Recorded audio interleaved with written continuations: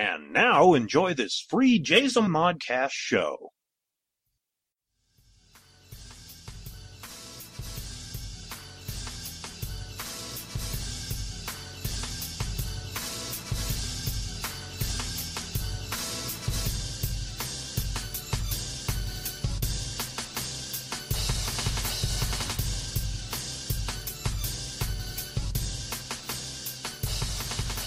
And another episode. We're here with Flashback Fridays. That was the clunkiest. I'm tripping all over my tongue on that Try one. that again.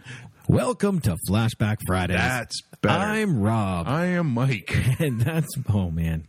I think I'm the drunk one today. Yeah. Wow. And I don't drink. Yeah. Yeah, I got nothing for that then. Drugs. Yeah. Oh, yeah, that's it. I'm a raging drug person. No? Oh. I don't know if I should be recording this. Well, it's all speculation at this point in time. Yeah, that's true too. Prove it. Yeah. Can't Okay. Pee in this cup. Pop from over there. I could. No. Oh, okay. Let's Not cool, man. just into the show. Our first one is... Dude, I'm trying to focus. Oh, yeah. Good job. First one is from the Old Vault, where it's an old show. Don't Get Us Started. Okay. Number 13, Old in a Hip Age. From November of 2013. This week, Sadie and Lacey discuss why Sadie refuses to upgrade her mobile technology and just purchase a smartphone, among other things. Well, you see, an analog phone is all fine and dandy. I remember people used to still have, those old suitcase phones that they used to carry way back in the long ago. Oh, yes. Nice. Like that, huh? There was a guy who actually figured out how to tap into the satellites, and he was using the satellites for free with this analog phone. Oh, nice. And it was a gigantic, one of the suitcase power pack ones kind of thing. It was an analog phone, analog cellular phone. And he had figured out how to do it. And then finally the phone companies went, screw this guy. Yep. And they shut him down. But it was capable at a certain point in time. That's awesome. Yeah. So technological leap forward. See, on this radio station I listen to up here, they have the John Test Show. Okay? Oh, you're the only one you can get at work. Exactly. So I'm forced to, listen to it in the lunchroom. But he actually had a segment where retro phones are coming back. The old flip phones and things like that. People are paying upwards of $2,000 for these phones. What? Because of the status they have. Like, they're showing, I don't have to be included in the modern age. My mother would have made a mint. Like, she still had a 1922 flip phone, okay? Like, ancient. But apparently they're huge. Well, I remember because when cell phones first started coming out, they were gigantic suitcase type things. Then they got so small, you could barely see them. Now we're getting up into like the Galaxy S5 notebook kind of thing, and you just look like holy cow. My friend Andre listens to the movie Madhouse. He came into work and he's got this big gargantuan pad that he shoves against his face. It's like, wait a minute, cell phones are supposed to be small. What the hell is that? Yeah. Oh, episode. Oh, dude. We're just ranting and raving here. Here we are. Okay, don't get us started. Number 13. Yay. Hi, everybody. I am S. Sadie Burbank. And I am Lacey Montoya. Welcome to Don't Get Us Started. How's everybody today? How's everybody today? I'm good. I'm loving this cooler weather that we're having Yeah, right me before too. the... Me too. We're definitely out of summer. Yes. Pissed and moaned about that. Now we're going to start pissing and moaning because it's too cold, probably. But it is nice to Not have... anytime soon. Nice to have a little rain, nice to have a little wind, blowing clouds Yes. and rain in and out and all of that good stuff. And fortunately, we don't have ugly snow and stuff like that going on. No. Like some people do. Your mother's got My snow. mom got snow yesterday. She's in Nevada. Nevada. And so northern Nevada, When you usually think of Nevada, you think of Las Vegas. You Yeah. don't think of getting snow. Although it does snow there. Yes. Yeah. But she got some snow, I'm sure she's just thrilled to death. Oh, With that. she was just getting excited because it was over with. I don't remember. I grew up in Spokane. Well, actually in Washington State Uh-huh. most of my life, from the time I was about 5. And I don't remember ever having to go trick-or-treating in the snow. No. I don't. When we That lived doesn't at my mean I mom's didn't. house, I just don't remember doing A few it. years back, there was quite a bit of snow on the ground. Yeah. Well, trick-or-treats are over now. I keep forgetting this broadcast actually is taking place before Halloween, but you guys And are we'll listen listening to to it it. after. So I hope you had a good Halloween. Hope you're Yes. safe and candy filled or whatever you hope Candy for. happy. Yeah, out of Halloween. I bet the teachers are loving the kids going back to school with all their the little sugar sugar highs. rushes.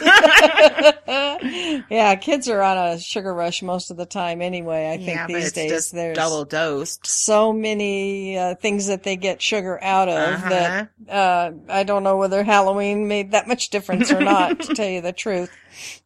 Just bopped them up a notch. But, yeah. We don't get sugar rushes at our house. Ernie's diabetic, so we're not supposed to do sugar. I told you we got some of those new Snickers Yeah. bars with peanut butter in them, and those were really good. So I had to haven't have had some. them yet.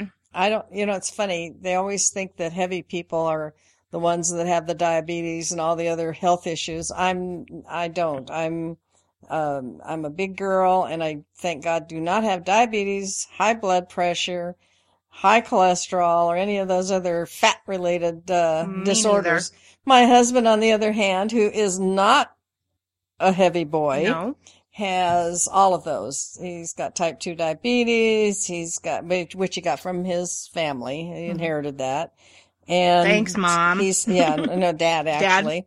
He's got high cholesterol issues, both he and his brother. Oh, my and goodness. he's got, hypertension. Yeah, I guess you could thank me for that. I probably drove him to No. a hypertensive state. I don't know.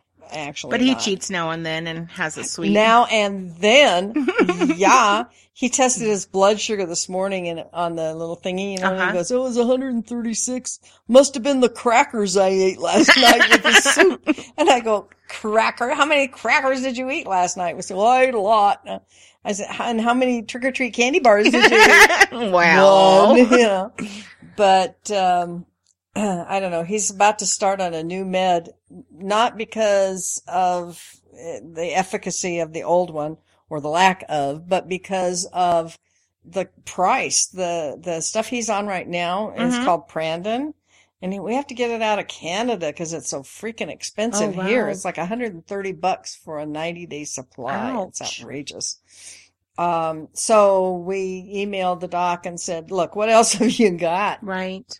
So I came up with this other thing, and it's going to be sort of a pain in the butt because he's going to have to blood test for like a week every morning before he eats, and then while he's on the new med, and then to make sure that it's properly maintaining his blood sugar level, and then if it's not, he's supposed to go up or down in quantity and Okay, stuff so they're like just going that. to get his medicine adjusted. Yeah, and then once it's adjusted, then, and hopefully it'll be a lot less expensive. I don't know, but I mean, it's not outrageous, but That's a lot, dang, though. I mean, when we get it from Canada for like almost half of that, Right. even including the shipping and handling, Yeah. and it's the same stuff. I mean, it's like in the manufacturer's bottle and Okay. everything. So anyhow, so we're having candy bar issues at our house.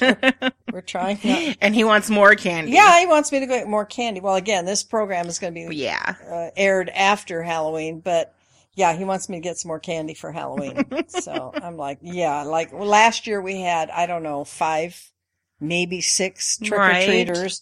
We don't get a lot of trick-or-treaters at our house. I don't don't hear. know what to expect this year. Now we have a new family moved in across the street, and they have, I've seen a couple or 3 little kids over there, but I don't know if they all live there or if they're friends or visiting or Right. relatives or what. But at least one kid lives over there. Well, I know a lot of parents aren't taking their kids because of, there's the thing at the mall, then there's the trunk or treat. Right. Trunk or treat's very popular. If they have that in wherever you all are from, you listeners, then that's a cool thing. A lot of the churches do Yes. safe houses or whatever they call them for Halloween, and Times have or changed from when I harvest was a kid. festivals. Oh yeah, a lot. Well, and I won't let my kids go trick-or-treating. Number one, my son's not into it, but if my daughter decides to, we'll go to an organized place. Organized place. Yeah, that when I was a kid, we were just on our own out in the street. Yeah, it was so cool. was I. It was safe. That was then. It's not that way now, sadly. No. Too sad. It's funny because there's one of my favorite old movies. I'm a big fan of old movies. One of my favorite ones is Meet Me in St. Louis. And there's this one part, Margaret O'Brien, who was a child actress back in the day, way back in the day. And one of my like childhood idols, you know, 'cause she's like, I don't know, 5 or 6 years older than I am. Okay. So as a kid watching her in the movie, she was one of the big kids, you know, to me. Right. And so I always wanted to be like her and look like her and talk like her because she was really cute. And there's this one part in the movie where they're having Halloween. Okay. And they go out and the kids from the neighborhood, everybody's dressed up and they all go out, and the one lady calls their house and says, I've got the hammock on the porch. Tell the kids when they're through with it to put it back on the porch, because they always go and wreck the hammock or something like that. You know, and they built a bonfire, believe it or not, out in the middle of the street, and take old chairs and junk that they have found laying around in yards and things and put it in the bonfire. I mean, all kinds these days. I mean, They're going to bonfire your house. I could just see the list, you know, of offenses legally and, you know, outraged parents that, you know, plus not to mention the fact that they could play out in the middle of the street without getting run over. You know, of course it was horse and buggy days, but still, you know, it's just so totally radically different from Nowadays. Yeah, from the way things are now. So, unfortunately, I kind of wish things were a little more that way, like it was back in the day, because it was a little more relaxed. I mean, yeah, there were bad guys out there, and there were people out there doing stuff that was that you didn't want done to you or to your kids, but at the same time, not so much. And not so much being done by the kids. Kids were just being kids. Right. You know, kids were actually kids until they were older teens, you know. These days. Now it's you. I mean, I'm telling you. I watched the show, When Kids Murder. Oh, I'm sorry. Yeah. I didn't mean to kick you. When Kids Murder. Yeah. Their own parents. Yeah. Yeah. Yeah. I know. It's kind of scary. There's all these kids taking guns to school and shootings, and I don't know. I almost don't have anything I can respond to that with, because it's, I really place a lot of the responsibility for events like that on the parent. On the parents, because if the guns are not available to the kids, they're not going to take them to school. Right. Bottom line. Right. And and I have no problem with having guns in the house as far as that's going to, even with children. But you as a parent, it's your responsibility to keep them locked. They need to be put in a place where the kids cannot get at them, and they need to be kept unloaded. And the children need to be taught gun safety. And that too, yeah. And, you know, but see, again, when I was a kid, if there was a cabinet that was closed and I was told, this is none of your business, what's in this cabinet, you leave it alone, that was that. Yeah. I didn't go fucking open the cabinet. Yeah. You know, I mean, and we didn't have to lock things. Mm-hmm. I knew that if I touched the cabinet door, your ass was I would lose a hand. Yeah. So, yeah. That was us. We weren't allowed into my parents' room. My father had guns. Daddy always kept going. My dad hunted for my father was an food avid hunter for us. When I was a kid, we supplemented our diet with venison and wild duck and a few other animals that Dad could bring home that we could eat. So we had guns around the house all the time, but we were also taught to respect them. Mm-hmm. Dad, somewhere along the line, somebody, I don't know whether Dad or Mother or both of them, because Mother was a crack shot. My mom could, she actually had won medals for her. So was my Nana. Shooting, you know, and I've never shot a gun. My father claims that he taught me but he didn't. I don't know how to shoot a gun. Well, it's easy. You point and shoot, but you don't ever point at something you don't want to kill. That was one rule. You know, guns are always loaded, even when they're not. They're always loaded. You just go on that assumption. You know, there's lots of intelligent, I don't want to say rules, but, it's the only word I can think of right now, ways to handle a gun situation safely in a home with children. It just takes, knowing that you have that responsibility and owning up to it. Was just on lockdown a few days ago because I know, that's right. There was a gentleman across the street cleaning his gun in the front yard, and some of the students from the school seen him, and the cops were called. My child's school was put on lockdown.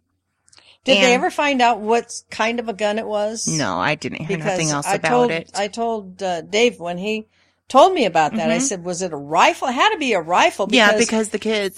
The yard where the kids play is a couple of 100 feet from the houses, nearest houses there. Can't see. You can't, the way that my son's school set up, you can't see from the playground. If they're in the front of the school going to the cafeteria, there's a big, large gate. And if they look through that, then they might be able to see. So I'm not 100% sure how this child or whoever seen it. Yeah, I was because the street view is blocked. Even an adult, if you look across, just standing in front of the school, if you look across the street at the houses and some guy's out there cleaning his gun, it's not going to be readily noticeable unless he's brandishing the thing, or if it's a great big gun, you know, like I said, like a rifle or something of that nature. But they came and hauled him away, right? I'm not sure if they hauled him away, but I know one of my friends who work at the school, when she came back to school from her lunch break, the officers had their guns drawn on him. Good. Well, I hope he learned his lesson. Yeah, because common sense with all the school shootings is going to say, don't clean my gun visible of the children. Common sense is all too uncommon. That's I'm true. sorry to say. But, and B, who knows what his intent was. You know, and C, why go outside to clean your gun? Right. When you have a backyard and you have a living room, you have a kitchen. You have 1,000 places to clean your gun. Outside is not necessarily. In front of a school. One of them. Well, even so, but just think about the fact that you're outside. So if you're really stupid, which this guy apparently was, if you're really stupid, you have a chance of actually discharging the gun whilst cleaning it. Right. Even though it wasn't loaded. And because you're outside, you could shoot your neighbor or something, right? You know, and you know, there has to be a lot more to that story than that's meets all the eye, I would think. And of course, we didn't read nothing about it in the newspaper. Well, this place, the newspaper in this town, Daily Poop, it's an oxymoron to call it a newspaper. Yes, it is paper, but that's the whole thing right there. That's all it is. Yeah. It's a joke. Every once in a while I read a headline in that paper that just incenses me because it's such bad grammar. Incredibly bad grammar. I'm going to start saving them because in the last 2 weeks there were two, and I can't remember either one of them right now, but there were two really outrageous examples of headlines that were wrongly worded, grammatically speaking. And it was just like, oh my God. No wonder kids think it doesn't matter whether they learn how to properly speak the language or not. When they look at the newspaper and they go, well, see, that's the way they said it in the paper. It must be okay. You know, not so much. But anyway, yeah, it's not likely that you'll ever see anything in the paper about it. I don't know. And it surprises me because supposedly this newspaper, that we're talking about actually wins awards for, who gives them out? The person who owns the company? No, believe it or not. I don't know. It's not that. I mean, I don't know. I have the feeling it must be rigged some way or other. And then the other day they had a pink newspaper, which was kind of cute, you know, for breast cancer awareness. But it was like, hello, the last week of the month. Right.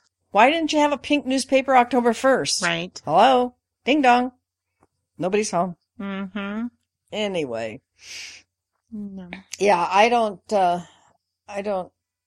have anything to say good about the guy with the gun No. at all. No, 'cause I already fear. I wonder at the fact that he's living across the street from a school. That bothers me. Well, the But- sex offenders aren't supposed to live within. Oh, I know, and they do. And they do. Yeah, they really do. Here in California, we can look up, it's called Megan's Law. Yes. And you can type in your zip code or your address and it'll show you Where on they are. dots Yeah, where they are. where they are. And sadly, they're all around schools, and they're not Yeah. supposed, legally, they're not supposed I live to be. next to a school and a park and there are polka dots everywhere around us. I don't know how they get away with that either. Nobody's, so far as I know, there isn't anybody to say, hello, what are we doing here? Why is this happening? I don't know. I don't know either. I just saw where they're talking about that one major sex offender that's getting out of prison. They're going to send him to, where was that? Lake Los Angeles, I think, or Oh, someplace that's like not too that. far from us. Yeah, I know. So I don't know. It's sort of, I was watching something on the news. I guess it was on the news. They were talking about the numbers of people that we incarcerate in this country Mm-hmm. on a percentage-wise basis compared to other major Right. countries, and it's outrageously high Yeah. by comparison, which isn't necessarily indicative of the crime level, but certainly the litigation level. And they're doing a lot because we've got so many people in prison right now, we can't afford them. So now they're going to dump them back into the mainstream population. Well, that's what happened Which with our new governor. He just I released would- a lot of people. I would rather not see them go to prison in the first place than to go to prison and then get out, because then they have opportunities to learn from other prisoners all the bad stuff they can do when they get out. Right. And so I Because think some that of sort this stuff sucks, but- is traffic ticket. Come on. well, I don't know about anybody getting sent to prison for a traffic ticket, but they do get imprisoned for different. I'm not, and I don't want to get into it because I'm not well informed, but I do know that sometimes people get worse sentences for minor felonies, Mhm. if there is such a thing, compared to major felonies. Right. And the guys with the major felonies get off lighter. Mhm. And I don't know whether that's because of their lawyers or the judges or what. I don't know. I don't either, but it doesn't seem right, but there's not much I can No. do about it. So we live in the world we live in. Like that Casey Anthony case in Florida where she killed Kaylee. She should still be in prison. She shouldn't have walked. She killed that baby. Well, it does seem so. I wasn't there, so I can't say, but anyhow, I don't want to really get into that either because we don't know all the facts. We know what we read in the newspapers, we know what we read online, and we know what we heard in the news.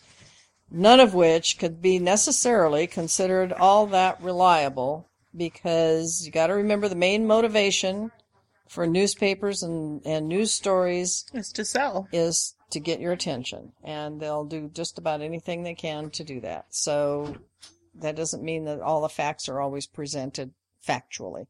No. Anyhow, this is the day after.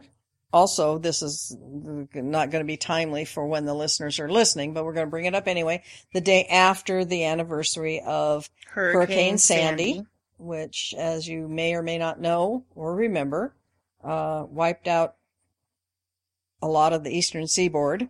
And unfortunately, Lacey was reading online and in the newspapers too, I guess, that a lot of people are still without. Like where the places where the tourists go, it's come up, right. but where people live and it's still not. They're not back. They're not No. being rebuilt, and they're No. not getting their insurance. No, the insurance Monies. companies are not paying Now, out. when Katrina happened, supposedly we still learned a a mess. lesson. Supposedly the government learned a lesson because FEMA didn't get there in a timely manner. Bush didn't get there in a timely manner. And so everybody said, well, now we know, and we're not going to do that. Now with Sandy, they may have gotten there in a timely manner, but they're not apparently doing anything, fixing anything, making anything better. No. And again, we're having to rely on reported information about this, but it does not seem as though. No, the tourist places, the lady was saying, have come back up. They're going again. Where the housing, where people live individually, and not so much. Insurance companies aren't paying out. Well, why are they money. not being made to? I mean, are they actually disputing? That's what they're fighting with their governor to fight for them. I mean, are the insurance companies disputing that they She are? didn't say. She just said the insurance company wasn't paying out. Well, insurance companies can do that, I guess. I don't know. Insurance is a weird thing. We have a lot of insurance. My husband and I, we have insurance on our home. We have insurance on our cars. We have health insurance. We don't have insurance on our lives. We couldn't afford it at our age. The odds are against us there. But because we live in California, we have earthquake insurance, fire insurance. I don't know if we have flood insurance or not. In our particular location, it's not pertinent, but it may come along with the homeowner's policy that we have. We do have an inordinate amount of insurance because we both believe that the best insurance in the world is insurance. Right. On the other hand, that's how the insurance companies get rich too, is off of people like us who pay through the nose every month for our insurance and never have a claim. I dropped my car down to liability because they wouldn't give me anything for my vehicle anyways. Well, that's always a valid point. I have full coverage on our vehicles because I don't know why. Well, actually, I don't know on Ernie's car whether we have full coverage on it or not. But my car is much newer, of course, right? So, but if the insurance companies are not going to honor their contract with a client, right, if you will, who has paid what they asked, right, for coverage, and then they have a claim and they're not going to honor it, then that kind of makes you want to know who those insurance companies are so you can not do business with them. Stay away from them. Yeah, because if I knew that, well, most of our insurance is not through a traditional insurance company. It's through another agency that also does insurance. Okay. But if I knew that they were underhanded, if I knew that they were behaving that way with clients, I'd be tempted to find someone that wasn't. Yeah, and because do if you business go in the with same them. situation as these people, you're going to be hosed just like these guys, not getting their contract fulfilled. Well, and I often wonder sometimes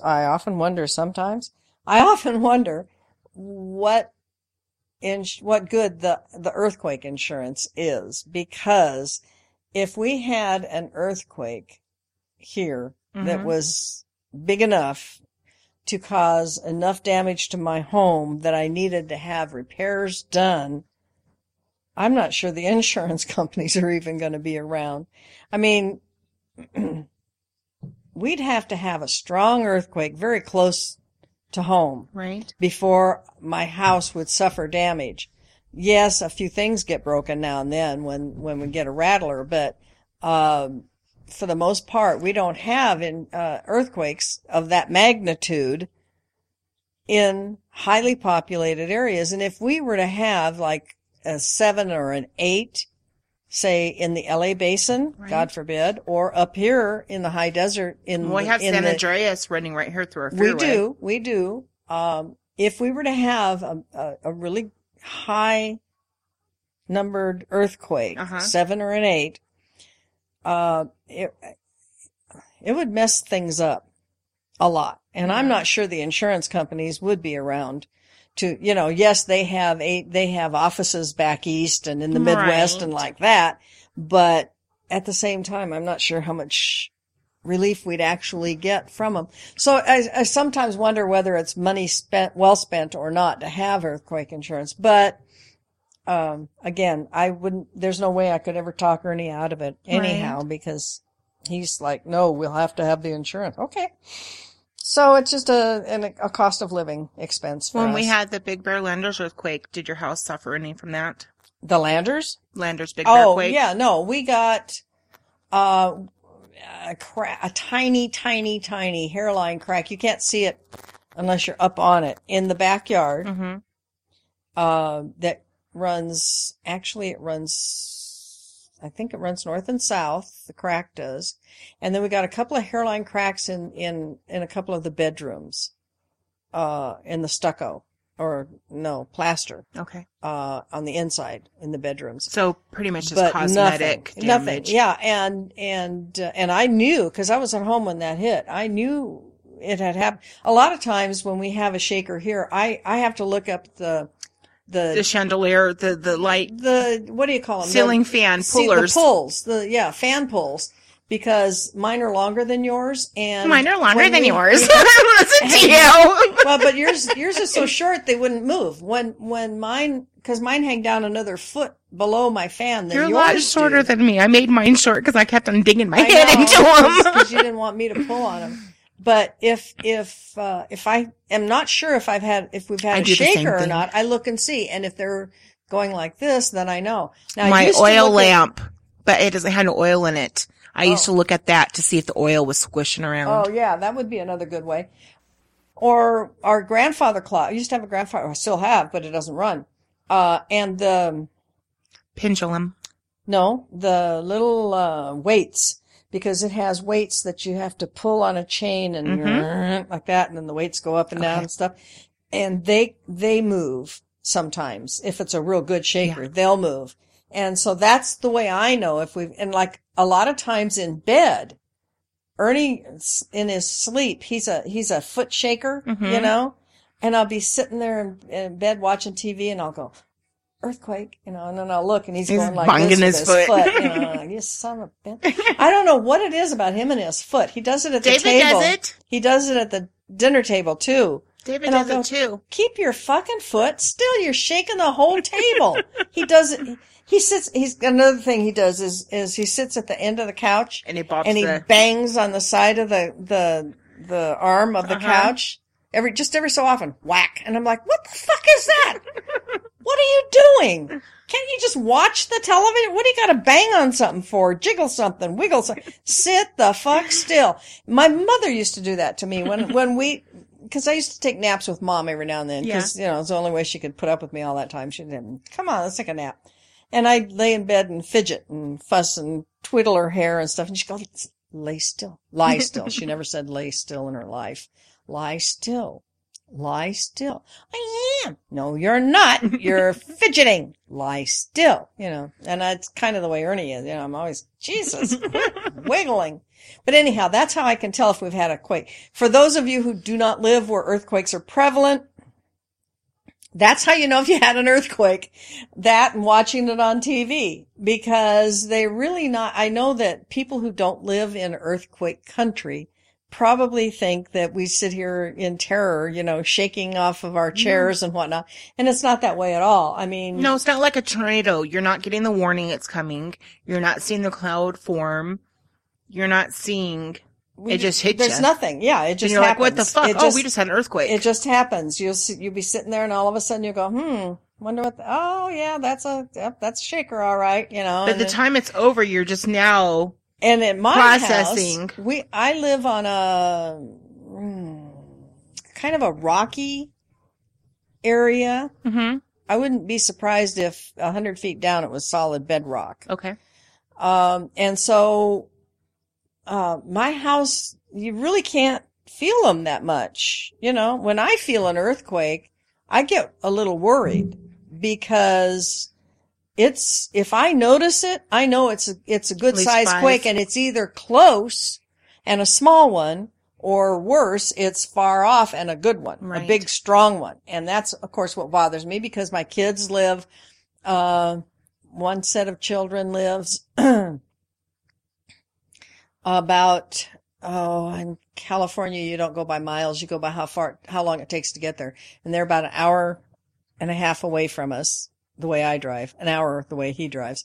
The other one, he lives, way farther than that, 2.5 hours. Right. So, if we were to have an earthquake that was that strong, then naturally that's the thing I'd be worried about was The kids. Is it a big one? Is it epicentered near them, or is it a small one up here? Right. And you don't always know. So we turn on the news to find out. Yes. And sometimes they don't even talk about it. So I used to have an app on my computer. Mm-hmm. It was really hilarious because I went to, the computer store one day and I said, I've got a terrible problem with my computer and it's driving me nuts. And the guy goes, well, what? Tell me about it. And I said, well, I brought it in so I could show you. And I said, this thing, for some reason, my computer, just every so often, I hear a horn honk. Uh-huh. And he goes, oh, what? And I said, it sounds like somebody honking a horn, a car horn. And he goes, really? And I go, yeah. And I said, I don't know. I said, I can't figure out what the fuck it is. And I said, it's sort of like intermittent. It's not, there's no pattern to it that I can determine, you know. And he said, I know exactly what it is. And I said, how the hell do you know exactly what it is? And he took the computer, went in the back and fiddled with it and came back out. And he said, okay, it's all over. And I said, well, what was it? It was my earthquake app because Ernie had put the app on my computer for me because it was really cool because every time there are minor quakes constantly. Yes. I mean, all over the world constantly. Yes. It's not just in California, but the ones that are pertinent to this area show up on this app. And then the bigger ones that are pertinent to wherever they happen show up also. So, and every time there was any quake that was larger than a 4.0, he had it set to alarm, and the alarm was a car horn honk. And I'm like, oh shit. So it was all his doing. And the guy said, all I did was just turn off the alarm setting, you know, and I said, that was like Ernie changing the voice on your TomTom. oh yeah, no, it's not TomTom, it's a Garmin, but Garmin. yeah, he did that. I was driving down the road one day and I had the Garmin on, and all of a sudden this woman named Emily is telling me in her very crisp British accent to take the slip road off to the right to get on the freeway. And I'm going, did she say slip? What the fuck is that? And he had changed from my ordinary, English, United States English speaking person who had another name I've forgotten to Emily, who's from the British Isles or UK or whatever you want to call it. And Take the slip road. she talks about the slip road and, you know, and all that. It's so funny. I was like, you know, I told him, I said, if I ever really need to know what's going on, you need to put it back to the other chick. Okay. Cause I don't understand in a half the panic, stuff you're like, this what the woman fuck says. is a slip I road? know. Now I know what a slip road. And I said, do you suppose it's because you like slip onto the freeway Right. or off the, and he's like, I don't know. He thought that was very hilarious because he changed that for me without telling me. Ha, ha, ha, ha, ha.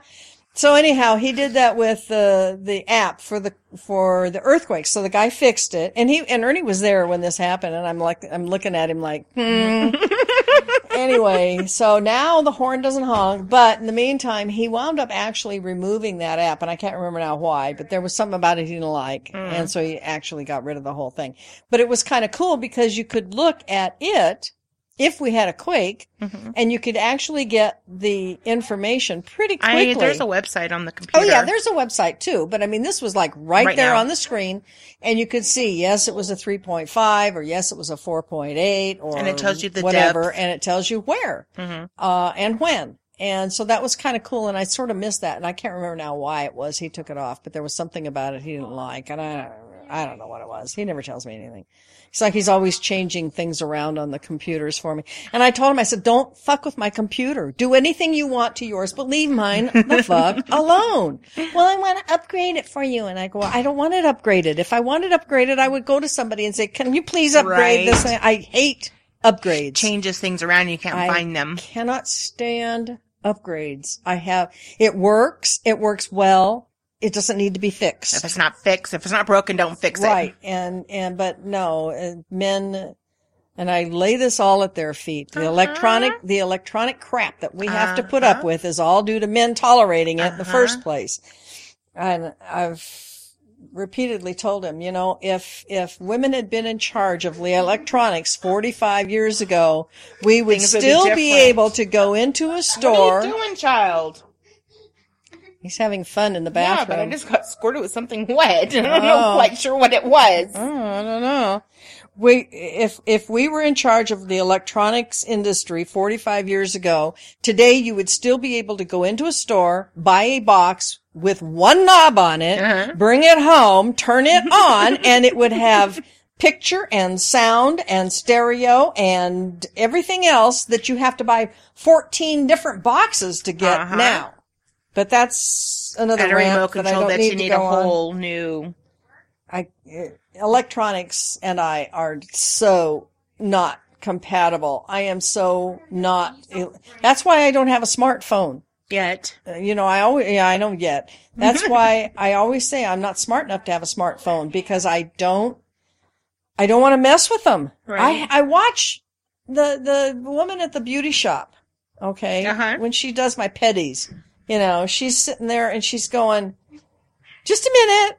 And she goes to her phone, you know, and she zip, and then she talks to it. Uh-huh. And she goes, I have to call you back, comma. I'm busy with a client, period. You know, and I'm like, what the fuck? She's talking her text to it. You know, where, I don't know. I use my cell phone for emergencies. Like when I'm driving down the road and I run out of gas, which never happens, but if it did, or I have a flat, which could happen, God forbid, or have an accident, God forbid, whatever, then hello, I need help. Right. Okay. Or there's a car that's tailing me for the last 5 miles and I'm scared shitless. I'm headed for the police department right now. Just want to let you know I'm coming. Right. So you can be out there and see this guy when we get there, you know, that kind of thing. That's what I use a cell phone for. Or once in a while, hi, pizza man. I'll be there in 20 minutes. Make me a pizza. I'll pick it up. That kind of thing. But not what people use smartphones for. I mean, Jesus, it's like having a little computer. It is. So, no, I'm not. Zoe will teach you. Yeah, your 2-year-old can. Well, she can't teach yet, but she knows how to do it. I swear.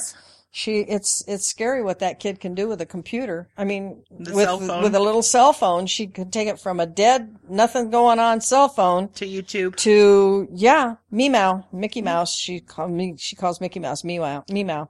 She's watching Meow on her cell phone, on your cell phone. or daddy's cell phone. And then it's really hilarious because she gets a phone call and she fixes it. Pink. No, sorry. Missed call. Oh, that's okay. But I get to watch my Meow. You know? Yeah, that's really freaky. And I'm sure my granddaughters are probably going, oh, for God's sakes, Grandma, join, get modern and all that. No, I don't need to. I am computer literate. I work on the computer. I Google Ladies all the and gentlemen, time. she will have a smartphone. No, she will not. I will eventually. I'm going to have to get one because they don't sell my phone anymore. Oh.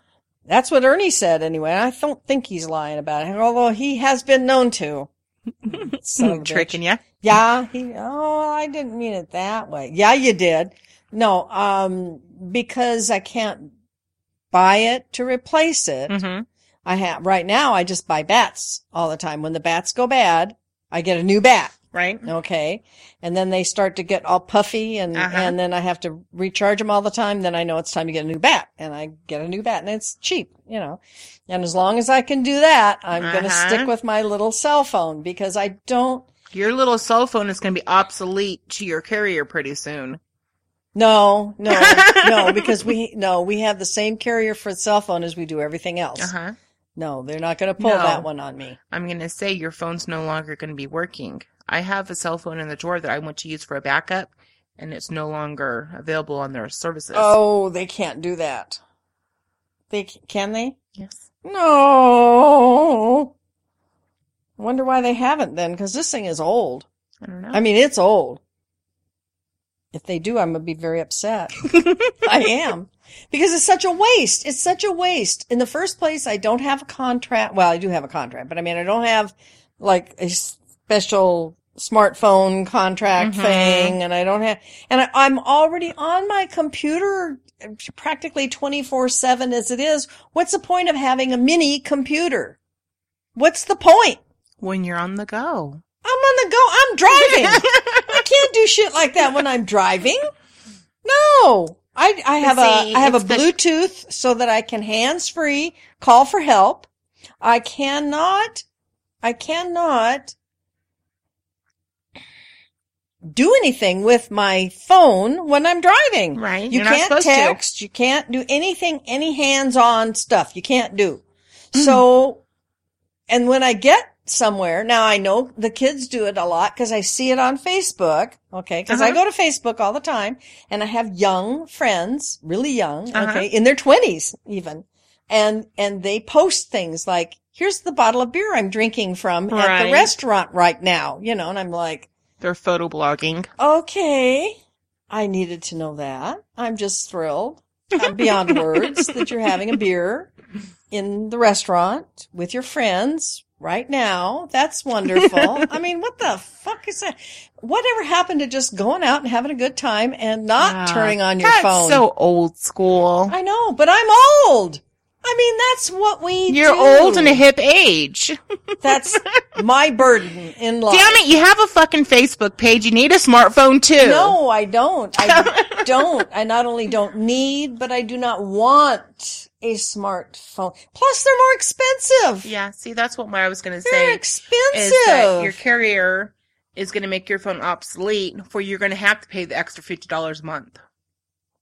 If it was only 50, that would be one thing, but you got to spend $200 for the damn phone or more. $500. You should have a couple upgrades.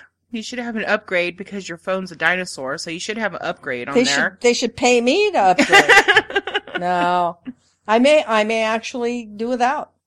I may. Listen, when I think back over all the years that I've had the cell phone, how many times have I had to really use it for an emergency? Right. Maybe once or twice. So do I really need it for an emergency? If I didn't have it, what would I do? I'd stand outside my car and go, help! I have an emergency. And then I'd be attacked by some bad person. So I don't know. But I really don't want to get a smartphone. I know. So we've lived without a cell phone.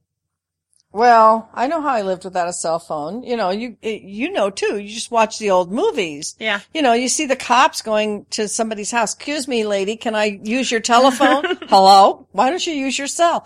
I don't have one. Yeah, that's the way you did things. Yeah, nowadays. You looked for a phone booth. Do you know that there are kids who don't know what a phone booth is? No, my kids won't know what a phone booth is. They have no idea what a phone booth is. Unless you watch old Superman. Right. I was going to say Superman, but it has to be old Superman. Right. Because new Superman has a cell phone. He probably has a smartphone. He can't change in a phone booth because there aren't any phone booths. There aren't even any. I don't think there are public phones. Across the street from our gym at the liquor store, there is. Is it what? A freestanding outside public phone? It's a pay phone that's just attached to the wall. Inside or outside the building? Outside. Oh, it is. Okay. But it's not. It's not like the old school where you stepped in and dialed. Oh yeah, we don't have those. You just stand there. No, they in don't. The weather. Yeah, they don't have those anymore because they don't need them because everybody has cell phones. Yeah. So they're all on Friday. I'll show you. Okay, when we go to the gym, we should take a picture of it and see how many people know what the fuck it is. Yeah, no kidding. Well, we don't have phone booths anymore, and that's okay because most of the time they just smelled like nasty bathrooms anyway. But, we actually had one on the campground that Ernie and I managed. Oh. One of the campgrounds we managed. I won't say which one in case a family member might be listening.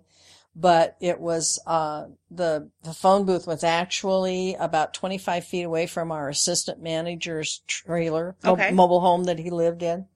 And unfortunately, this man and woman were visiting family or on their way to visit family in another state. And they were from, I believe, back east someplace. Okay. And we found out after the fact that the husband had been warned by his physician not to take the trip.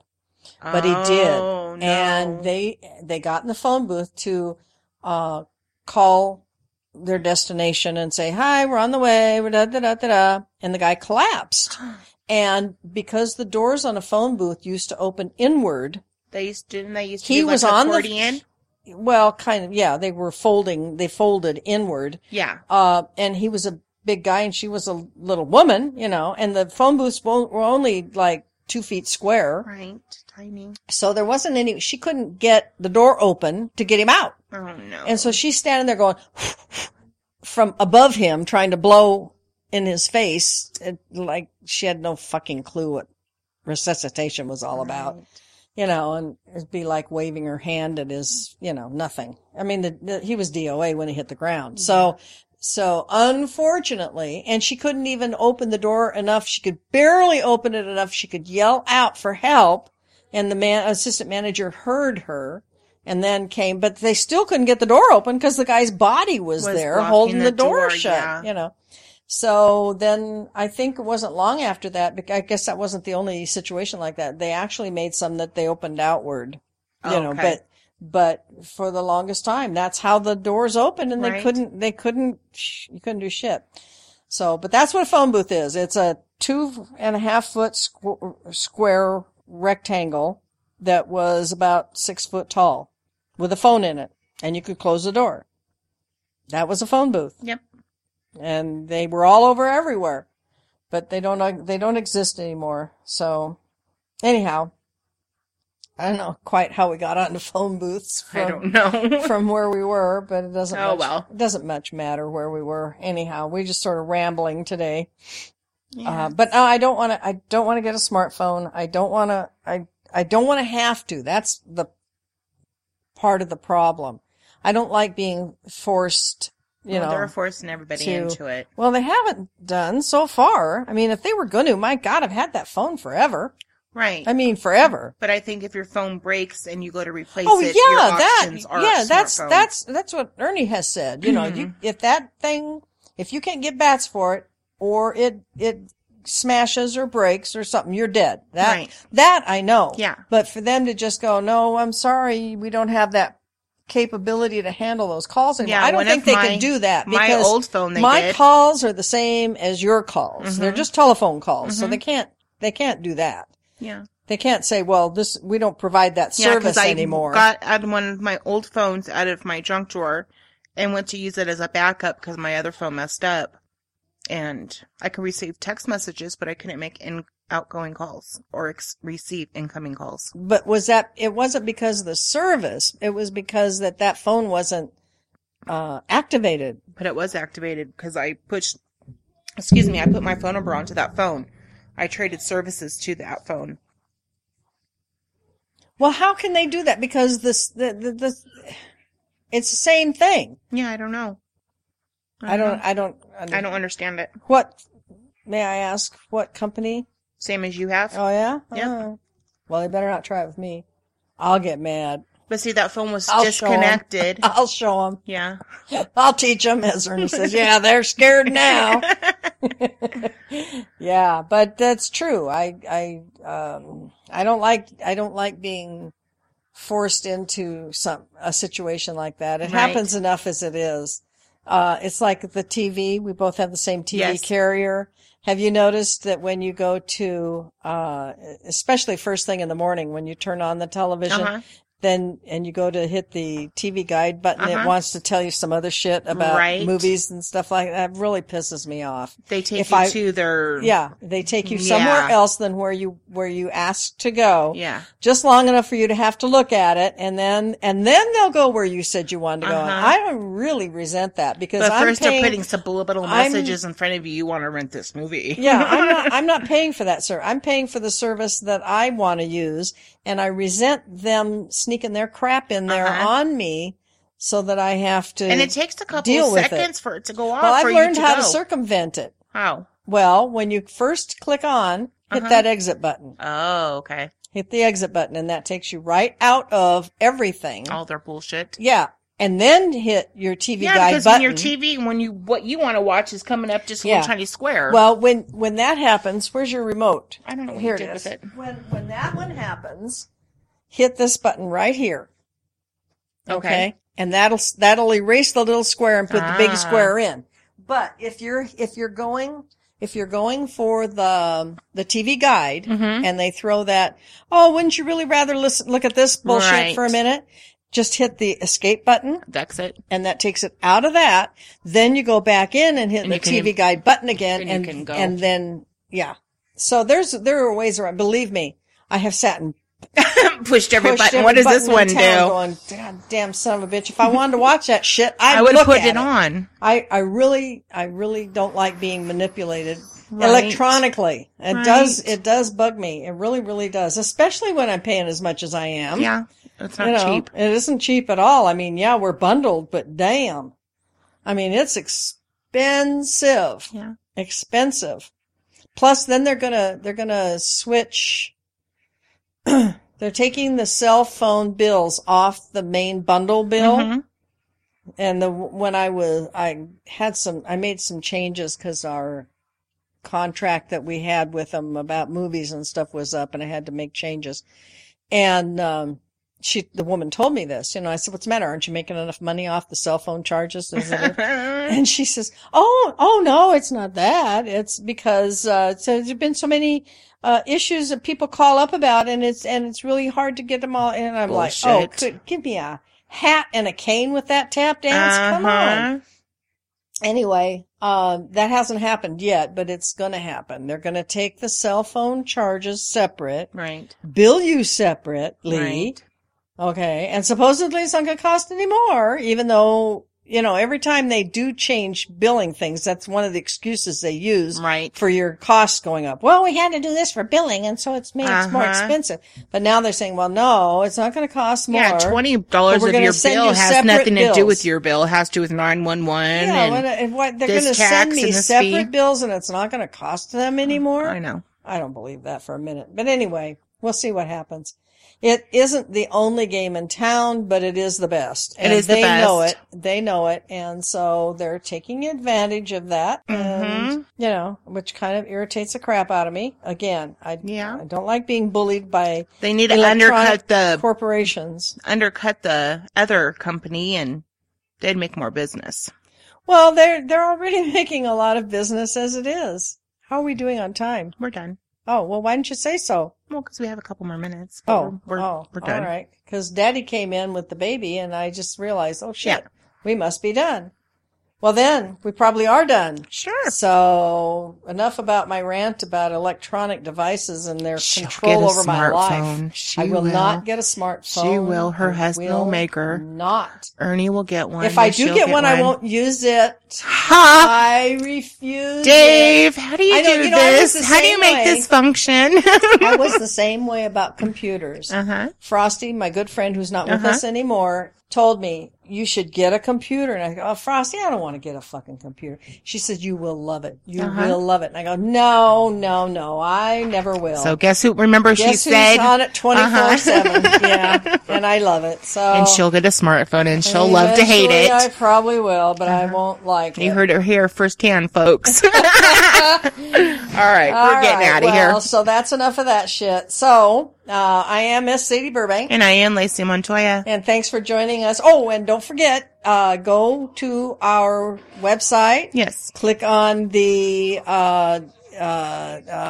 what is it? Click on, comment button. Yes. And that takes you directly to the email, page, and you can email us. Let us know what you think about our show or anything else that you want to talk about. And if you want us to, we will read your emails on the air. If you tell us not to, we won't. So anyhow, as I started to say, I am Miss Sadie Burbank. And I am Lacey Montoya. Thank you for listening to Don't Get Us Started. Bye-bye. Bye. Okay, I don't think we should say anything. No, we need to say something. Okay, that was an awesome show. Into our next show. Dave's going to kill us for, turning this into a whole other area. Well, Dave loves us. Yeah, thank goodness. Hopefully.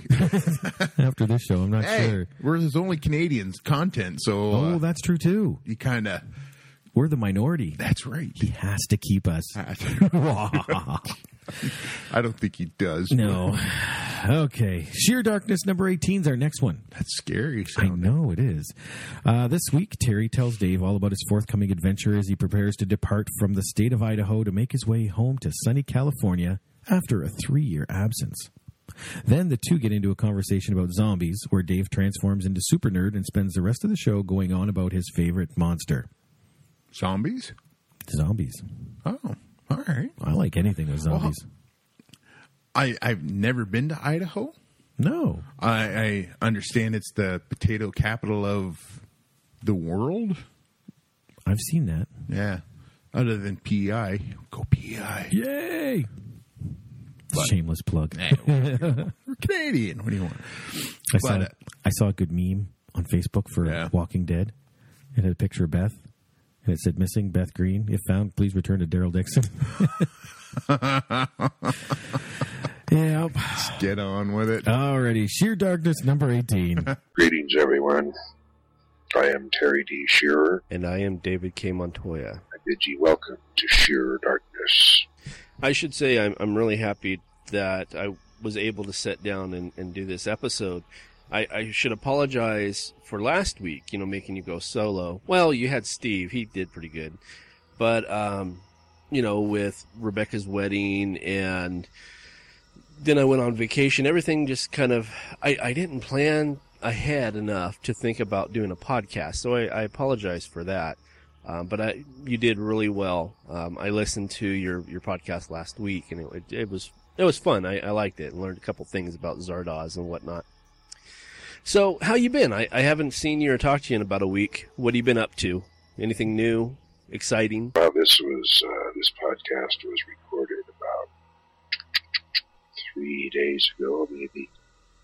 By the time you hear this podcast, I should be, hopefully, if the gods see fit,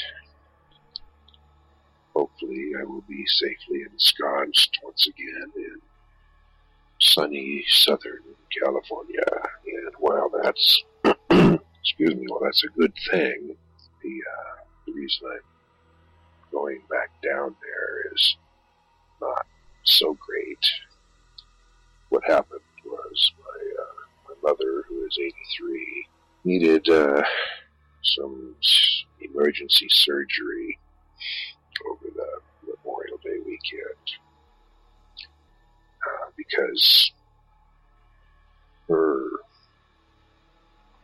the arteries in her legs, both legs, nearly completely occluded, and they had to be replaced. She's been having trouble with her legs for, longer than I can remember, and now it's been more than 2 years, maybe 3 years, but no one really paid much attention to it until recently when a doctor finally decided to run some diagnostic testing on her legs and discovered that the arteries were nearly completely occluded, and if something wasn't done about it, immediately she could lose both of her feet, if not her lower legs. So, on Sunday last, she went in and they replaced the arteries in both legs, the iliac, the femoral, and the popliteal arteries in both legs. That's basically from the groin down to the knee. So she came through the surgery well, but the doctor wanted her to go to a rehab hospital for 2 weeks because he didn't think she could be on her own at home. Oddly enough, I had just asked her the week before if she needed me to come down and basically take care of her because I knew she was having so much trouble getting around on her own, and there was really no one else down there who could do the job on a daily basis. So, yes, she thought that would be fine. That was even before we knew she had to have the surgery, because she hadn't seen the doctor for the results of her tests yet. But anyway, so that worked out pretty well. The problem was, of course, that I'm stuck up here in Idaho. And I would have to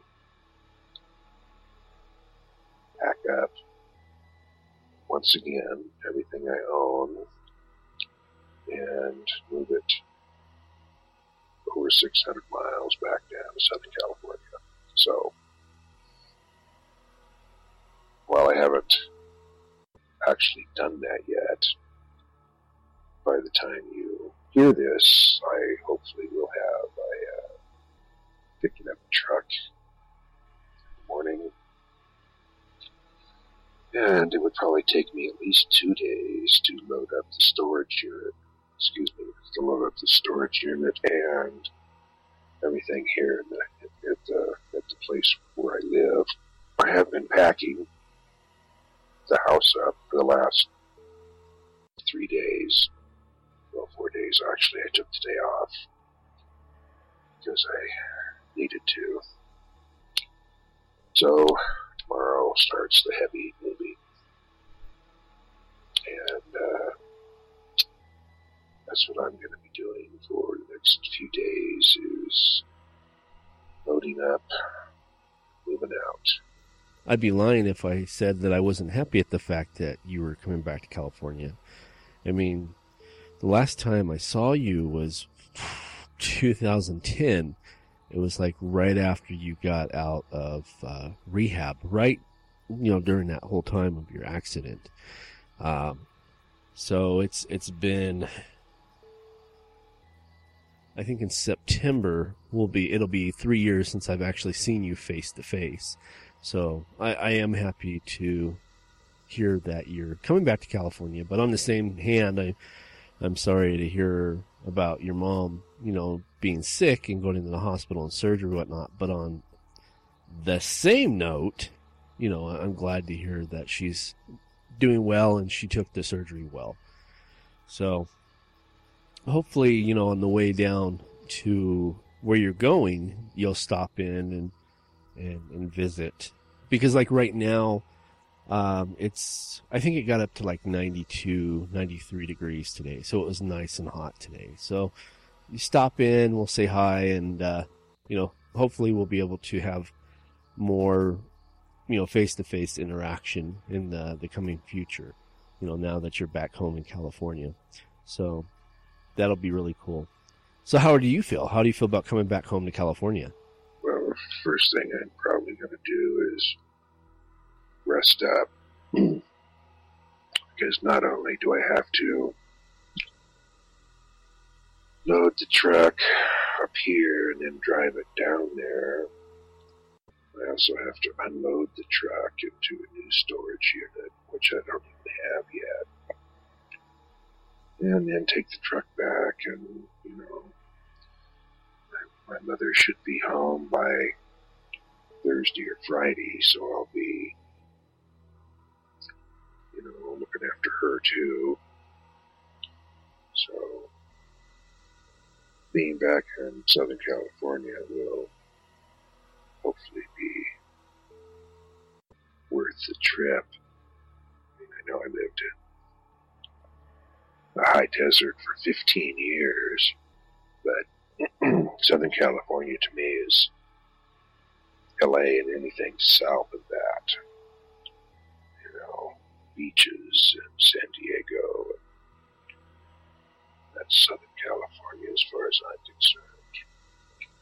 But hey, get to spend some time with my mother, get to see my kids again, get to see my grandkids again, and maybe even my great-granddaughter if they ever decide to come out this way anytime soon. So, being back there should be good.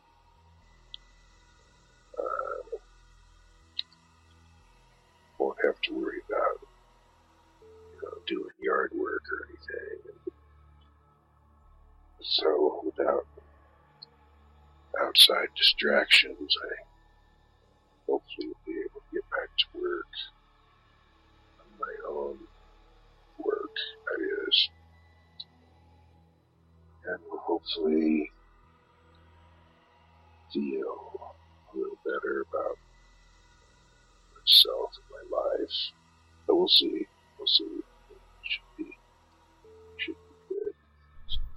And on the plus side, aside from seeing my family again, since I won't be paying rent, should be able to get Netflix back again so I can start watching movies. Haven't seen anything recently because I'm too busy packing up everything out, and all my movies are packed away now. Doc, I may never see them again. So, yeah, if I can get back on Netflix, I should be able to start watching movies again. That would be nice. My mother likes movies too. I'm taking up a few of my old flicks for her to watch because she's only got she's got a DVD and a VHS, but she doesn't have much in the way of recent movies. But most of the movies I'm taking back, like Casablanca and The Maltese Falcon, The Big Sleep, and stuff like that, The Thin Man, things like that she would like, and I like too. So anyway, we can watch movies together, if nothing else. I know it's been a while since you last had Netflix. I think when you get it back, you'll be really pleasantly surprised. They recently expanded their library quite a bit, and they've put in some really good classic movies as well. So I think you'll enjoy that as well. That'll be fun. And I guess I'll be doing my podcasts from down there from now on, and hopefully rewriting again, because I think the air is better down there. Not the breathable air, but I mean the air. The aura is better down there. It's been pretty damn black up here. Here it is almost, June, and it's still almost freezing every night here. We get rain and cold wind, and it's just... Believe it or not, I know what you're talking about. Last week we were on vacation and we went up to Ely, which is, not too far from where you're at in Idaho. And it really never got too hot. And, the nights got down, I think the lowest it got down to was like 22 degrees. In fact, there was at one point, I don't remember what day it was, but I thought it was going to snow. Yeah, of course we don't have snow like New York, but it ain't comfortable. And we need to get back into an area of the country where I feel better. One thing I miss, actually I haven't even seen any of these for 20 years, is ferns. Excuse me. Ferns are one of the very first plants on this planet because they don't need insects or anything to pollinate.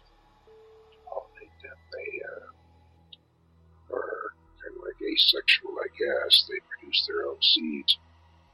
The ones I really like are the tree ferns, the Australian and New Zealand tree ferns. Those things grow, quite tall and quite big. They don't grow in the high desert. It's too hot, too cold. surely don't grow up here. So, it'd be nice to get back down there and see some exotic plants once again. Can't do much with succulents up here either. So, gabi and things like that. I like those plants, but I haven't seen them in a long time. So there's, lots more to see than just, people. And I know there's going to be crowded, really, really crowded down there. The traffic. Anywhere you go, you run into 1,000 million people. But that's one of the drawbacks of living down there. Something you just have to deal with. So, no problem. Lived down there for 40 years, maybe. So, much rather die down there than up here anyway. So, that should be, oh my God, and I'll get to see the fucking ocean again. Holy shit, I have missed the ocean. And, yeah, I'll get to see the ocean. Just gonna be a few blocks from Beach Boulevard and just head south on that road and dumps you right off at Newport. Man, I might have moved to that. And now a word from our sponsors. Before 1971, a young S. Sadie Burbank could only imagine a simple American life as a loving wife and mother. That was her goal when she first married in 1959 at the age of 18, but with the wild social revolution of the 1960s, Burbank's idea of a perfect life would quickly change as she left behind her family to begin a new existence of her own. Her journey would find her on a plane headed toward her new lover, Steve, who was halfway across the world, waiting her arrival in a small bush camp in the country of Liberia. Once there, Sadie is greeted with a fascinating, strange world and plunges herself into the exotic land of the bush. But less than 6 months later, Sadie would realize all was not as it seemed, and Steve was not the man she fell in love with. Burbank found herself desperately seeking escape from the camp and her lover as she raced back to Roberts Field Airport, literally running for her life. Based on an unbelievably true story by S. Sadie Burbank, Red Hills, Green Vines, and Dried Monkey Meat for Dinner is a manuscript of Burbank's adventurous and deadly experience during a time filled with sex, drugs, and murder. Now available in paperback and hardback. For more information, log into www.redhills.us.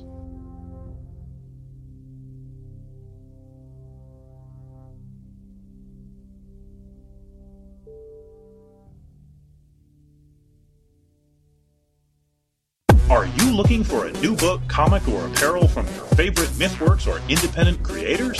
Then you're in the right place. Introducing the all-new redesigned MythMart store. Now bigger, badder, better. Sign up and become a member and receive 10 to 50% off on selected items. Get the all-new Terry D. Shearer's Bloody Hell t-shirt, or non-members can pick up one of our ebooks for only $4.95. Or go into the past and relive the 90s with MythWorks Comics Classics for $3.99. The new MythMart. Bigger, badder, better.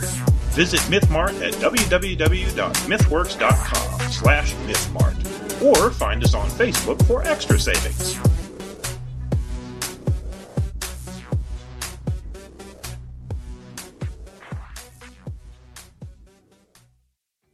Do you own a business or have an item you want to sling?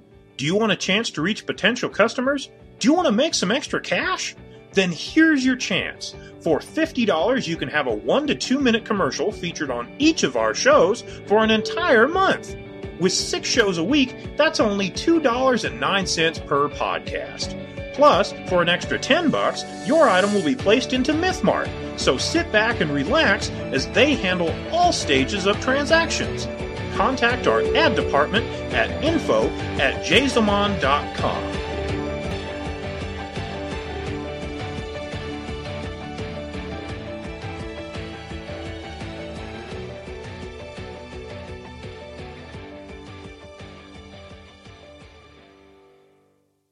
So anyway, should be nice. Should be nice. If I survive the next few days of loading and unloading my damn truck and driving down there, that would be good. That would be good. So is the next Sheer Darkness going to be live from the beach? That'd be pretty cool, actually. Yeah, I mean, for myself, you know, and I've been back to California for about, 2 years now? About 2 years. A little over 2 years. I haven't even been down to the beach in quite some time. I don't remember. Honestly, don't remember. But, you know, being only a few blocks away, that's definitely, I think, going to be worth the trip all in itself. You know, just whenever you feel like walking out and going down to the beach. If it's like 2 to 3 blocks, you don't even have to get in the car. You could just literally walk on down there if you're going to be that close. That would be pretty, you know, that would be awesome. So here's a question for you. We all know how much you dislike Idaho. You know, anybody that's listened to Sheer Darkness or the news, views, and reviews, we know how much you dislike that state. But is there anything that you're going to actually miss in Idaho? Well, actually, yeah, there are a couple of things out there. Really, it's... No shit. What is that? The main one is the night sky up here is just amazing when it's clear, if there's no clouds or anything. The stars are so close, so big, you know, right next to Montana, and for some reason that state gets the name of Big Sky Country. I don't know why they get that title, but the sky is pretty damn big here in Idaho, too. You know, the North Star, Polaris, seems to be nearly overhead. We're so far north.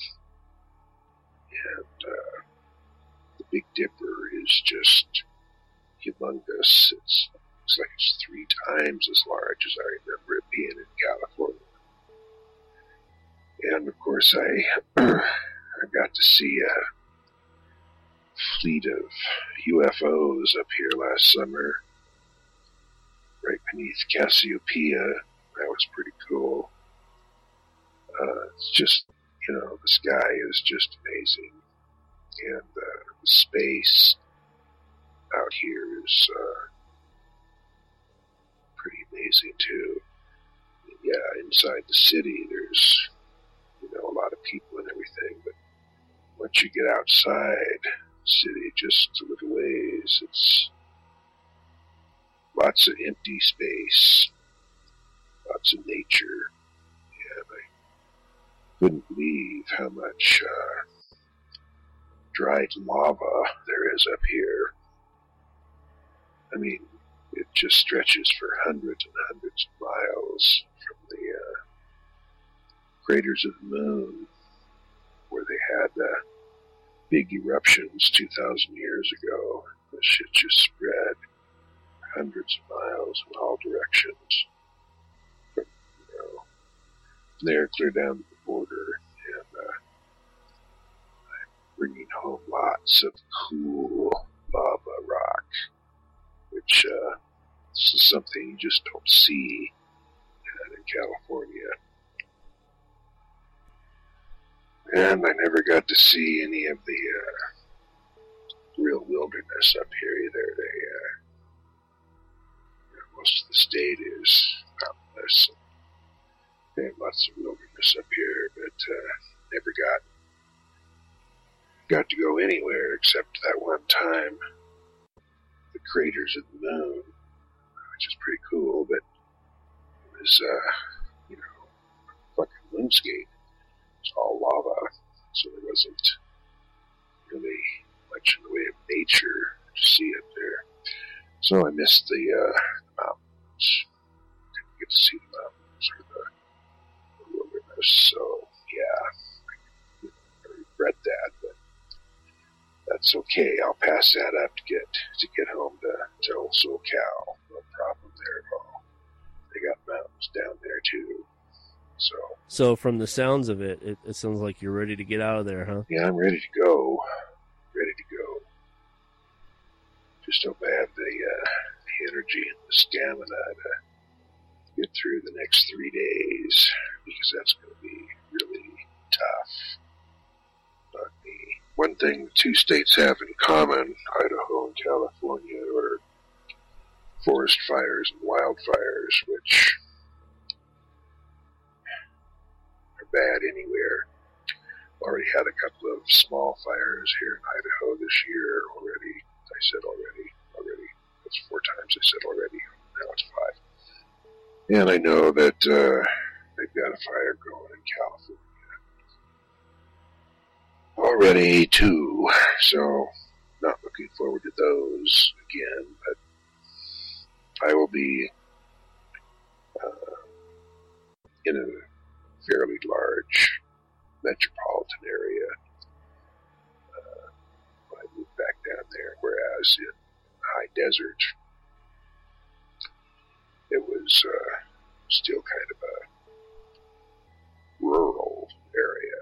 I mean, we had horses up the street from me, everybody had chickens, and we were very, very close to the mountains. And I remember twice at least during the 15 years I was living there,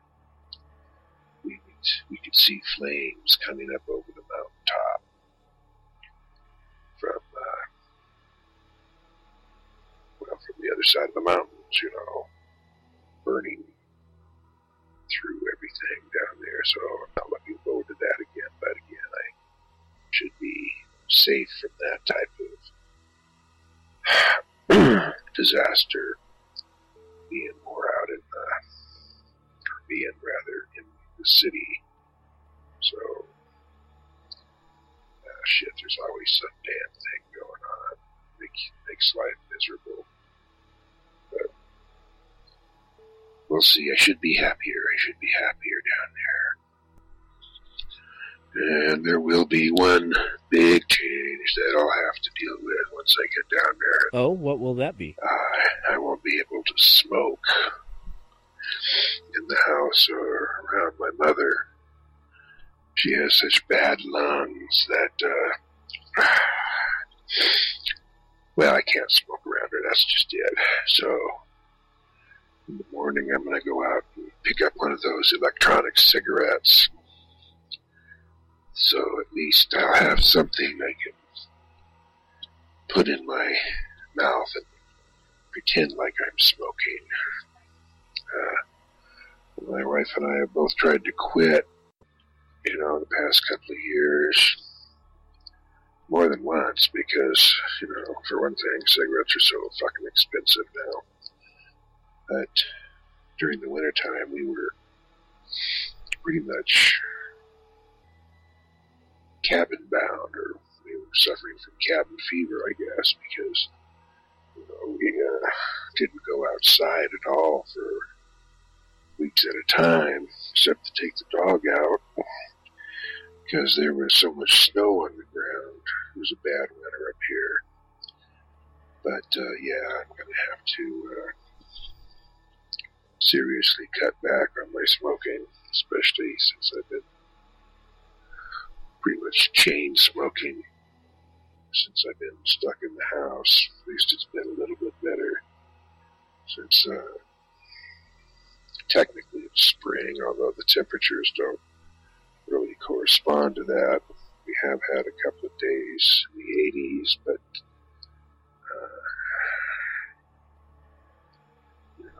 2 days in the last, what is this? This is May.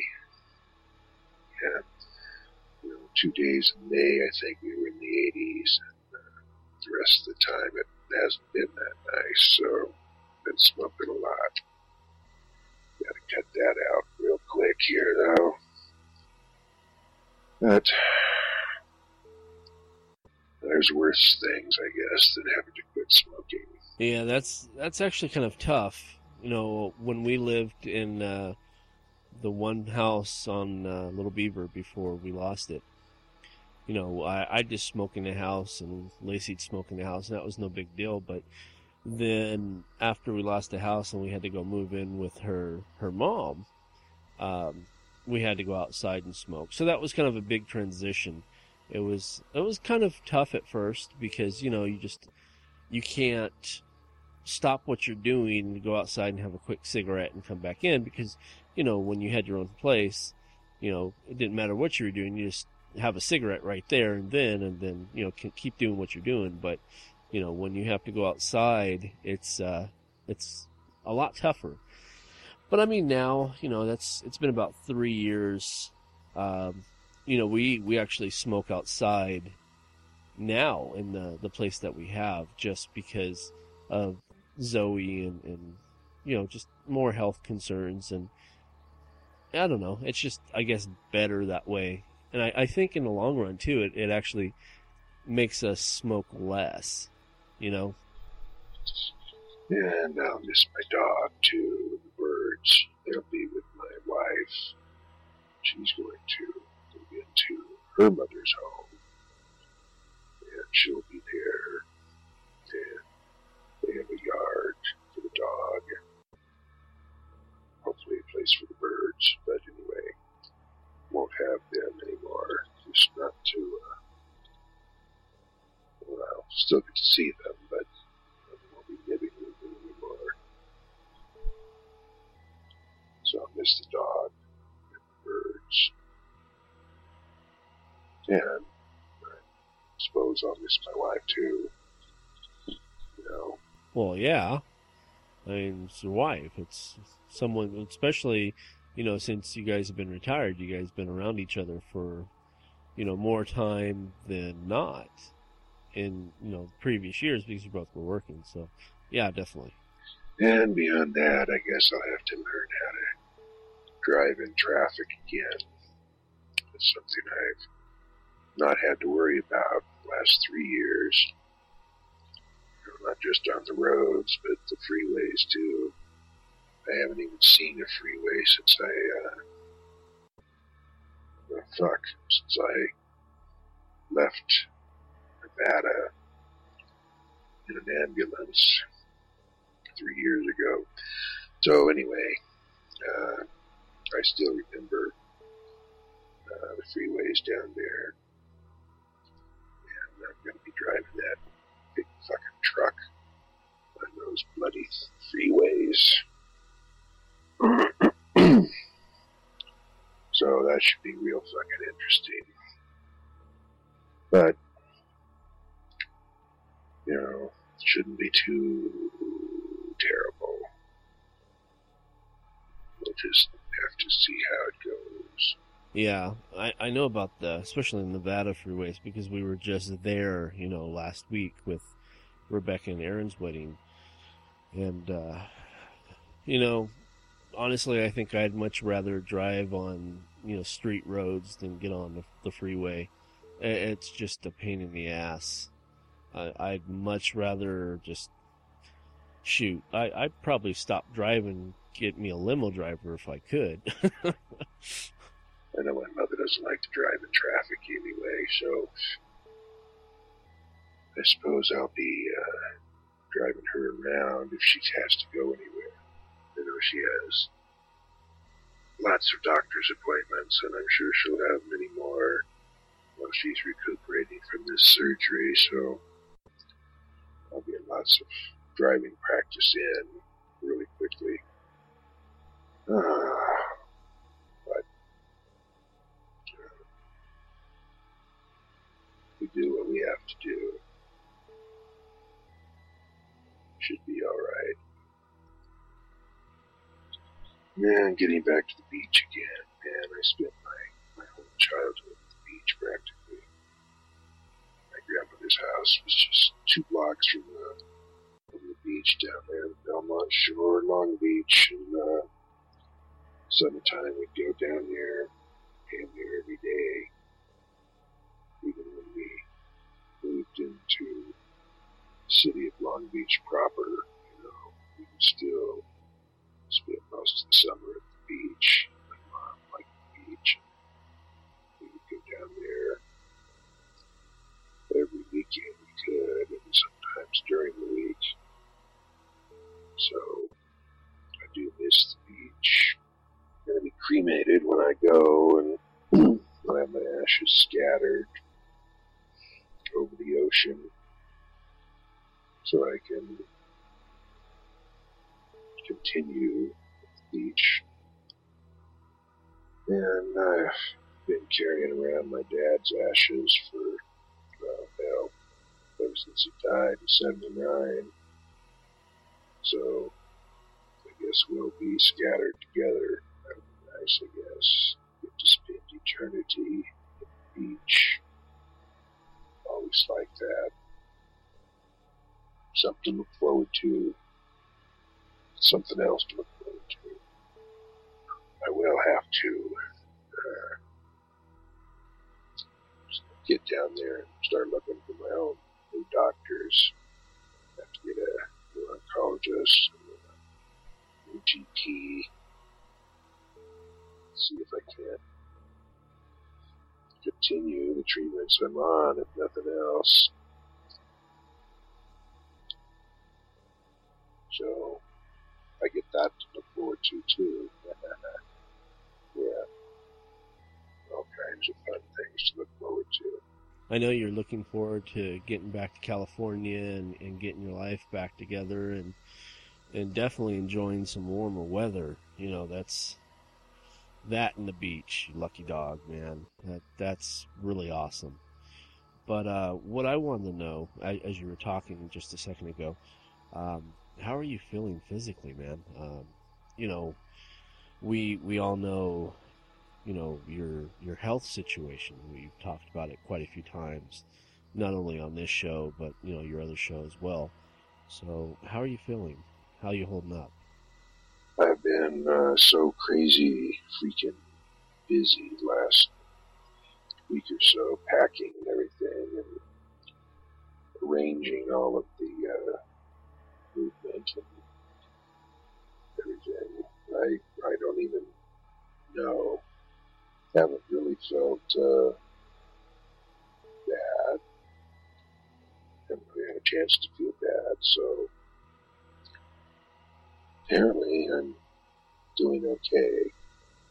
I still have pain, of course, but usually only if I forget to take my pain medication on schedule. So as long as I keep popping the pills, I feel pretty good. I guess that's the best I can hope for. Once I get down there and situated, I'll have to see what I can do about digging up with some more doctors. And I hate going to new doctors though, because they always want to try new fucking medication. I already know what works for me and what doesn't. So there we go. That's something else to deal with. But yeah, it shouldn't be too bad. Well, why don't we talk about something we both have an interest in? Zombies, perhaps? Okay, that's cool. You know me and zombies. I'm always up for a good conversation about The Walking Dead. And I mean Walking Dead as in zombies, not Walking Dead as in, you know, the TV show comic books. But I like them, but you know what I mean. So yeah. I understand. I've seen the ads now for the new movie World War Z. I never read that book. I've read the Zombie Survival Manual, but World War Z I missed. You've read that, haven't you, Dave? Oh yeah. In fact, you're the one who bought that for me. It was, let's see, believe it or not, I think it was like my 29th birthday, 29th or 30th birthday. It was in that area. You actually purchased the book for me. And, yeah, I read it. In fact, it was written by the same guy, Max Brooks, who wrote the Survival Zombie Guide. Yeah, definitely. I read the book quite a long time ago. I think it was like 2006 when I read it. Well, why could you possibly, tell our listeners and myself, something about the book, and because the previews look really freaky. So anyway, what's the book about? Believe it or not, the book is a follow-up to Max Brooks's Zombie Survivor Guide. What it is World War Z, obviously Z standing for zombies. It's like a military debriefing. It's a story of multiple accounts of how the zombie apocalypse kind of comes to be. And Max Brooks, the writer, interesting enough, kind of throws himself in as a character, as the narrator. What goes on is the stories that he talks about has happened like 10 years ago. And like I said, he's a character. He's like an agent. What was it called? The United Nations Post-War Commission. I remember. And he's an agent of that. And he talks about the zombie war and, different accounts of the zombie, what happens, and what else? It's really, now this is just my opinion in it, but I do own all the George A. Romero movies. And to me, I felt it was kind of an ode to George A. Romero because it had that same type of feel, that unique George Romero type zombie movie feel. And, too bad he passed on directing the movie because I think the way that he would have portrayed the zombies, he would have brought justice to World War Z.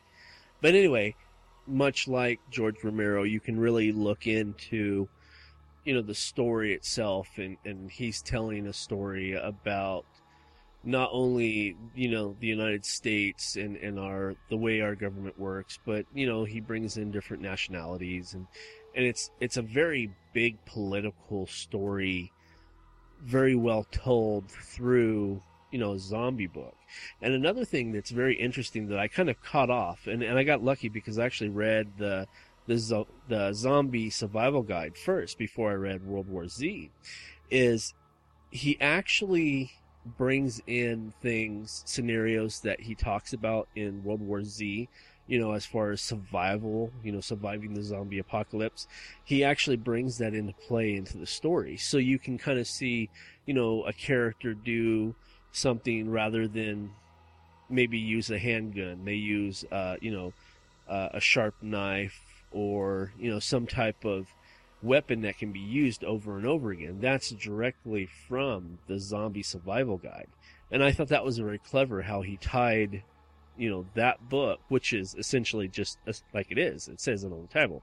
It's a zombie survival guide. There's really not much of a story to it. But he was able to connect that book to World War Z, which I thought was very, very clever. Now, as far as the movie goes, Brad Pitt is actually, I believe he's going to be playing the character that Max Brooks created for himself, the main character, the narrator. But instead of being a narrator, he's actually going to be involved in the story itself. And I'm not going to give too much away. The ending, I wouldn't really necessarily say it was a happy ending, especially for the humans. Well, not humans, because they're actually zombies and living people are human beings. But, I'm going to say for the actual living. And that can actually stretch out into not only the humanoid species, but, animals and plants and whatnot. But I'm actually really interested in seeing how this turns out and how close they're actually going to follow the book, because we all know how Hollywood loves to just rape a good book when it comes to translation to film. That's just to be expected nowadays. But I'll be there. I'm really interested in seeing, how it comes out in the end. And I'm interested. One of the things is too, no, I'm thinking about it, and I know I'm rambling. I'm sorry, but Brad Pitt, I'm kind of interested to see how he handles a zombie movie because, you don't when you think Brad Pitt, you don't think zombie apocalypse. So I'm kind of interested in seeing how that turns about. And speaking of zombie stories, a couple years ago you were working on a zombie story. Whatever happened to that? My zombie story got, what's the word for it? Not shelved exactly, but just pushed back along with most of my other writing works, because I just have not been able to write very much last year or so. But I would really, like to finish the story because it explains everything about zombies, why they're here, what they're doing, why they require brains to eat, what zombies really are. And anyway, yeah, I would like to get back to that. Hopefully, if I survive the move to California, I might be able to continue working. Although at this point, I think that I would rather. Well, I can't do that. Anyway, it's not going as well as I hoped it would. The move and everything involved in the move has come kind of crashing down around me. Just real recently. So anyhow, yeah, zombies are cool. Probably one of the most wickedly demented creatures we have pursuing us at the moment. Even recently, the CDC announced that, to their knowledge, there was no zombie attack or zombie plague imminent, because so many of these zombie killer type incidents have occurred over the past few months and such. But if you know what you're looking for, you can still find out information, and you should always be prepared for the worst. Yeah, it's just the sad thing is that a gun can't solve everything. Since we're talking about zombies and stories and whatnot, I think, if you don't mind, let me jump in and give everybody, including you, a little update. Last year we did a 15-week run. What we did is we took the very first part of the story, The End, and we broke it up into 15 parts, and every Sunday, it came out, a new part came out. We did that, like I said, for 15 weeks. And the numbers were really good, really strong. And I decided that after, looking at the numbers and deciding exactly what I want to do, because the story is broken up into 3 parts. Part 1, Part 2, Part 3, obviously. Or you could look at them as an acts, too, Act 1, Act 2, Act 3. And I was trying to figure out exactly what I wanted to do as far as putting the story out there. Because one of the things that I'm going to do this year is put out book 1 or story 1 in an actual book form, whether it be, well, not whether, it's going to be paperback, it's going to be an ebook and an audiobook. But one of the things that I was trying to decide is how I was going to present book 2.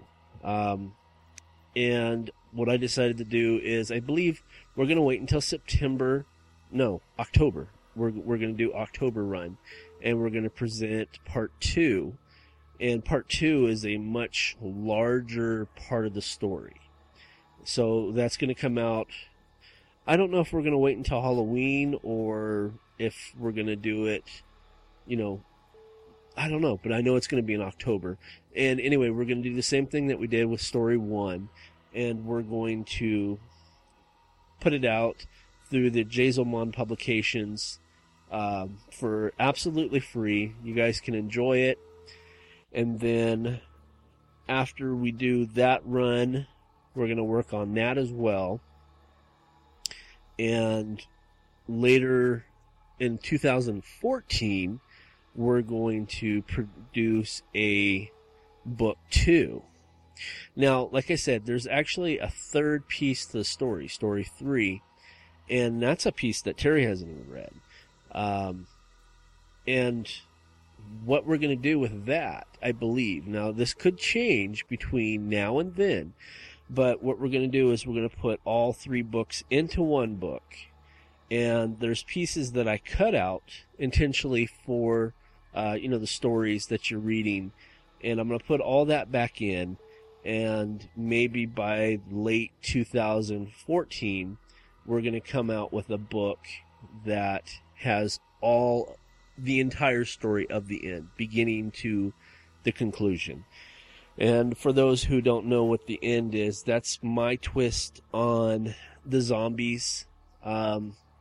It's categorized as a zombie story, even though the main participants, or rather the main antagonists, are not technically what would be considered as a stereotypical zombie.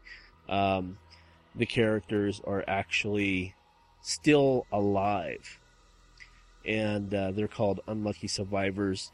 And the Gray family, who lives in Appleton, California, they decide that they're going to make a journey to this place called Haven, Montana. And Haven, Montana is the last known civilized city in the United States.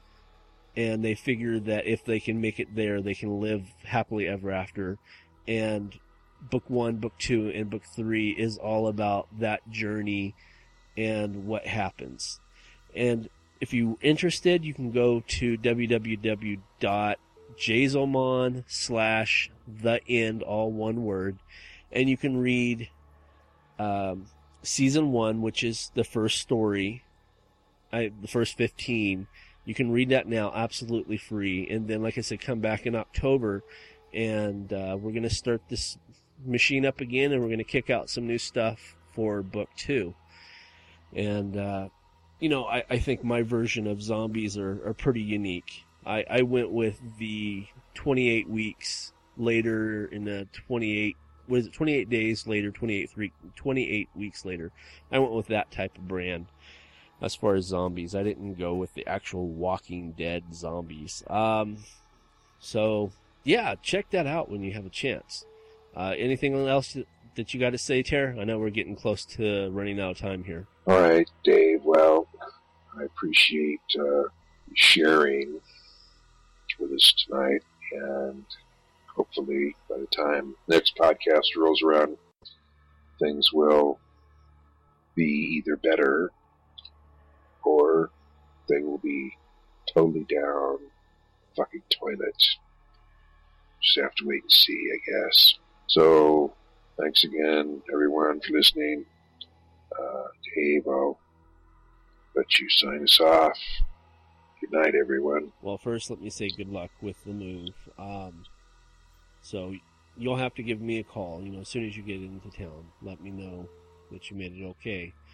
And also, I'm glad that I was able to come in and make it on time to do this episode. I know, it's going to go up on Saturday just because of the timing and everything on my end. So, to the listeners, I apologize. It's a day late, but better late than never, I guess, huh? So, anyway, folks, that's it for this week. For Terry D. Shear, I am David K. Montoya, and I bid ye all a good night. Brains. Like I said, anything with zombies is cool. Brains. Doesn't mean you're a zombie. Oh, okay. Yeah. Where's Jason?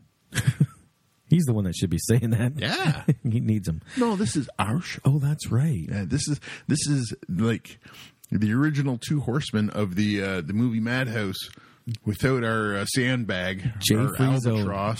Yep. So that little redheaded stepchild.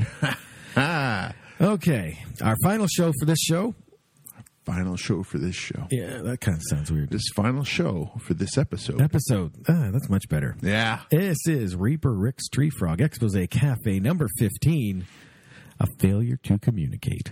No. This is from May 15th of 2013. Still feeling the sting from the tragedy of the Boston Marathon bombing, Reaper Rick takes a look at what he believes in and what leads them to hunt others in the name of their religion. Then he closes the show with an announcement of a new segment to be added to the show. I remember that. Yeah. That was not cool. That was very, very fresh. Still. Yeah. I think we should just probably go into this show. Yep. Yeah. Alrighty, here it is. Reaper Rick, number 15. And welcome back, everyone. I am Reaper Rick, and hopefully you know who you are. Just a couple of news updates tonight, before we get started. The Jodi Arias trial, which began in January, will go to the jury finally first week of May. I don't know whether this podcast is a couple of weeks ahead or behind, depending on how you look at it. But anyway, closing arguments are next week, and I guess that's May 1st and 2nd. Then after that, the jury will get the case. So after almost 5 months of torturous testimony, hideous pictures, autopsy photos, lies upon lies upon lies. Anyway, the jury will finally make a decision shortly. And by the time you hear this podcast, hopefully they will have already made their decision. But somehow I feel that even after the trial is finished, this episode will not be over yet. All right. On another note, in Belarus recently, somewhere in Russia, 3 guys were fishing. Oh, this comes under the category of when nature attacks. Anyway, these 3 guys were fishing, and one of them saw a beaver. And the beaver was so cute, apparently. This guy wanted a picture of it. So he tried to get as close as he could to the beaver to get a close-up picture of it. And apparently the beaver did not like having his picture taken, and he turned around and then attacked the man with the camera.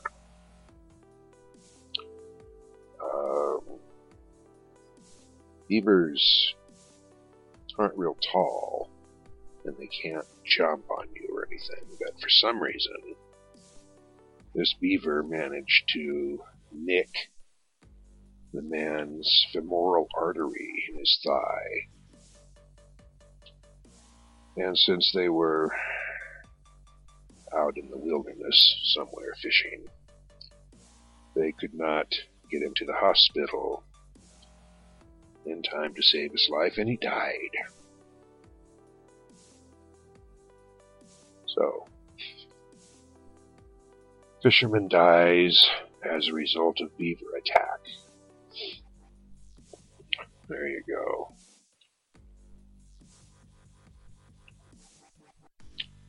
Creatures out in the wild are, after all, wild animals and should not be annoyed or played with. Just give them their space. taken enough away from them as it is. Leave them the fuck alone. Alrighty, so now I'm going to have to talk about something that I dislike talking about. But recent events have brought this subject to the forefront once again, and I am just sick to death of this bullshit.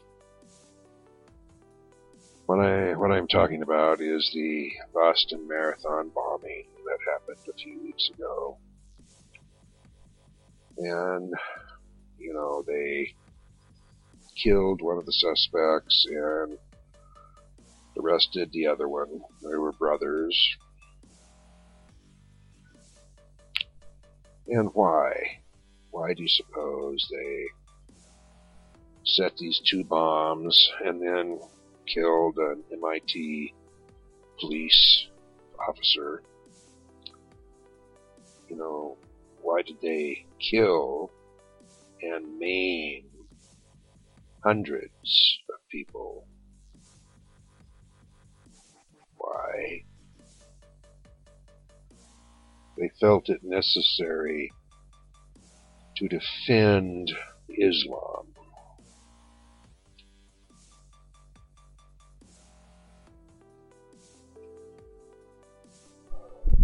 Now,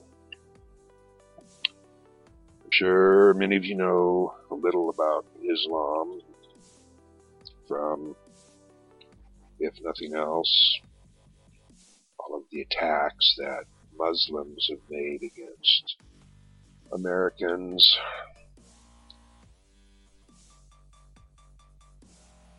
In the pretext of defending Islam.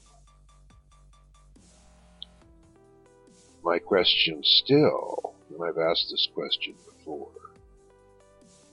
my question still is, why do Muslims, or some Muslims, feel that their God and their religion needs defending?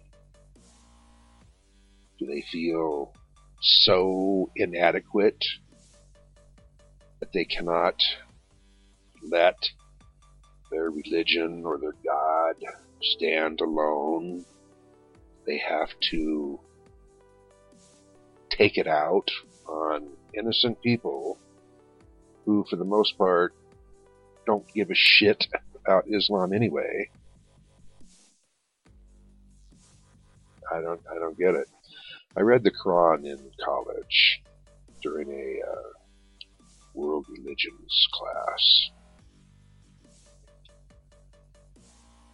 I didn't see anything in the Quran that said Allah is weak, Islam is weak, you must defend Islam, you must defend Allah, because Allah cannot take care of himself, and Islam is such a weak and despicable religion that all Muslims must defend it against all odds and all comers. Never saw that in the book. The Prophet Muhammad,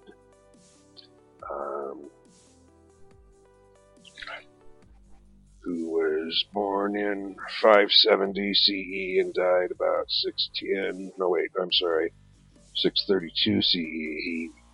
He preached about Islam from 610 to 632. And he fought jihad a number of times. But even Muhammad prohibited the killing of women, children, and civilians. Well, you know, guess fucking what assholes. The 3 people you killed in the bombing were a child and 2 women, all 3 of them civilians. The people you maimed, hundreds of them, many of which were women and children and civilians. What the fuck? Is Islam really, really such a useless and weak religion that the Muslims must take out their uselessness, hide their uselessness by destroying others who have nothing whatsoever to do with anything to do with, I'm repeating myself here, I know, but I'm just really pissed. They have nothing whatsoever to do with attacks on Islam. Okay? These guys were fucking cowardly pieces of shit.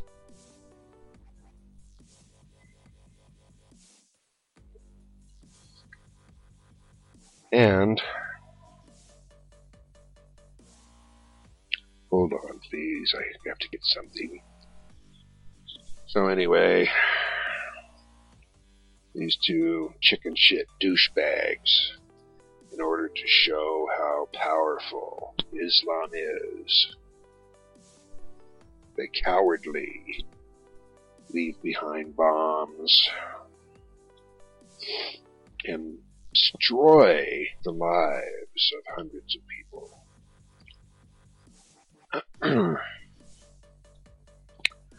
You know, if you want to fight jihad, go join fucking Al-Qaeda in Somalia or Mali or Afghanistan, and jihad with men who have guns to fight back. You don't go after women and children and civilians. How is that Islam? Islam preaches peace, for Christ's sake. I have nothing against Muslims or Islam as a religion. It's the splinter groups, the fanatics, those who are so useless to society as a whole, who feel they have to prove themselves men and mighty warriors by killing innocent people far, far away from where the actual war is being carried out.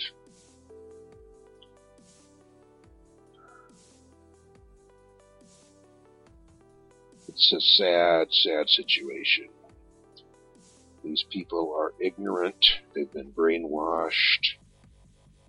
Somebody up along the line is convincing these ignorant jack-offs who apparently have no self-esteem and no confidence on their own that their religion is being attacked.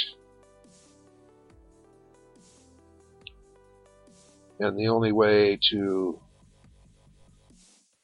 defend their religion is to cowardly attack people who have nothing whatsoever to do with what's going on, with anything to do with the war, which is not against Islam anyway. Jesus. I apologize to my listeners, at least. There are just some things that should not be left unspoken. I'm not going to be able to change anything, change anyone's mind. And these are only my opinions. But I rather believe that they are opinions shared by many of the silent majority out there who feel, as I do, that a few, again, ignorant, scum-sucking freaks who have no knowledge of the world, who are brainwashed by petty men who have nothing better to do than seek destruction.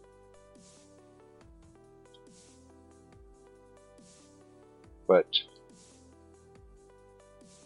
what is the answer to this situation? Certainly hasn't gotten any better since 9/11.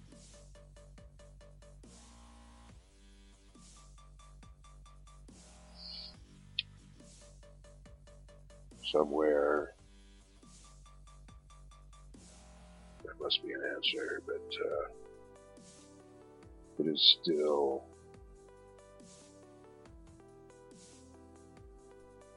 not found. So, anyway, excuse me, Islam itself is, roughly 1,500 years old, okay?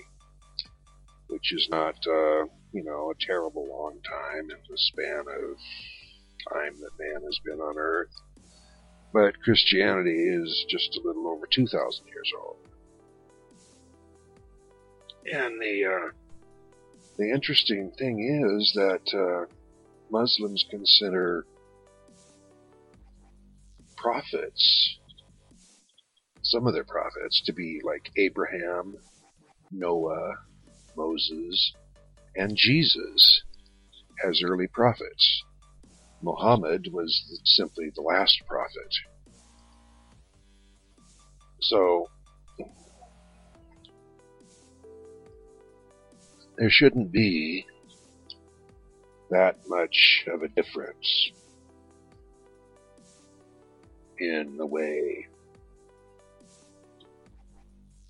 Christians and Muslims look at religion. But for some reason, Muslims and Christians have been at each other's throats for 1,000 years.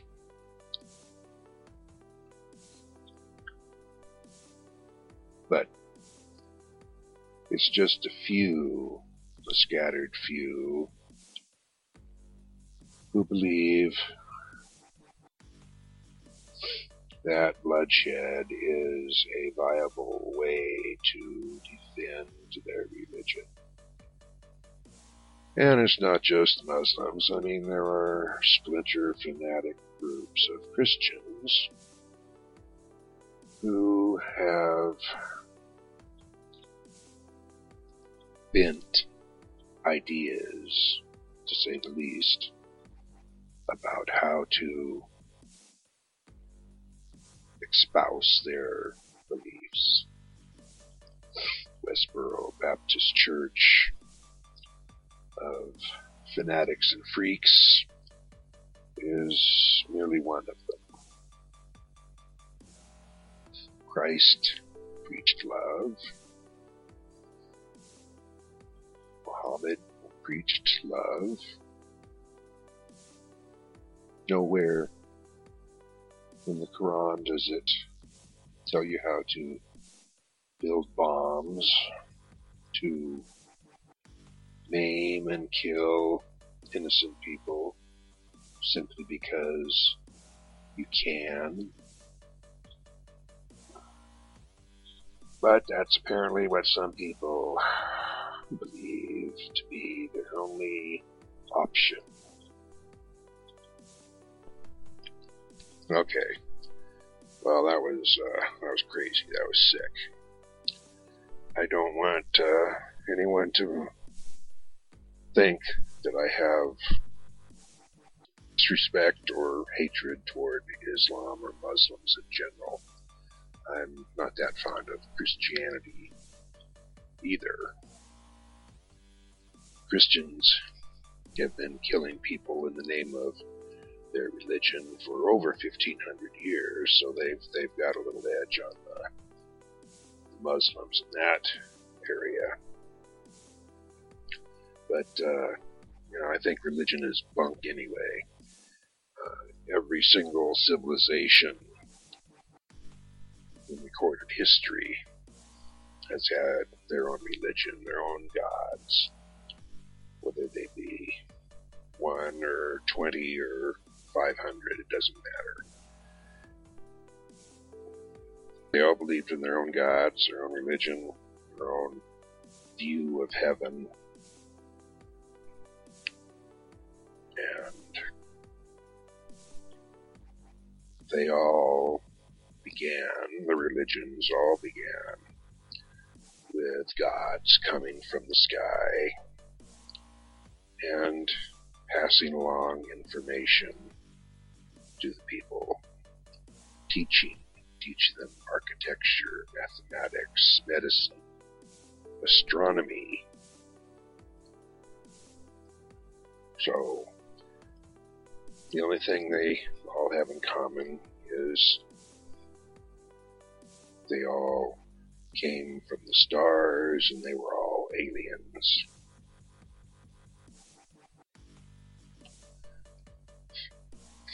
But even Muhammad was raised into the sky by the hand of Allah, supposedly. So Christ was raised into the sky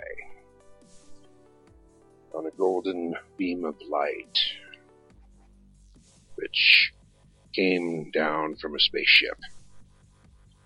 So, anyway, I don't know where the hell people get their fucked up ideas about religion. Christians have probably been among the worst. Started in this country with the Puritans who came over in 1620. And almost died the first year they were here. But it was not God who saved them. It was the Native American Indians who happened to see their plight, understand it, and help them survive that first winter by showing them how to grow crops they could actually eat, showed them how to hunt game that they had never seen before, taught them how to survive, basically. And while it's not mentioned in the history books, by the time the next winter rolled around, well, actually, the next Thanksgiving, the Puritans and their gentle benevolence had nearly wiped out the entire tribe of Indians who saved their fucking miserable lives the year before. Because they, didn't believe or didn't like their pagan religions, didn't like the way they mated, animal style.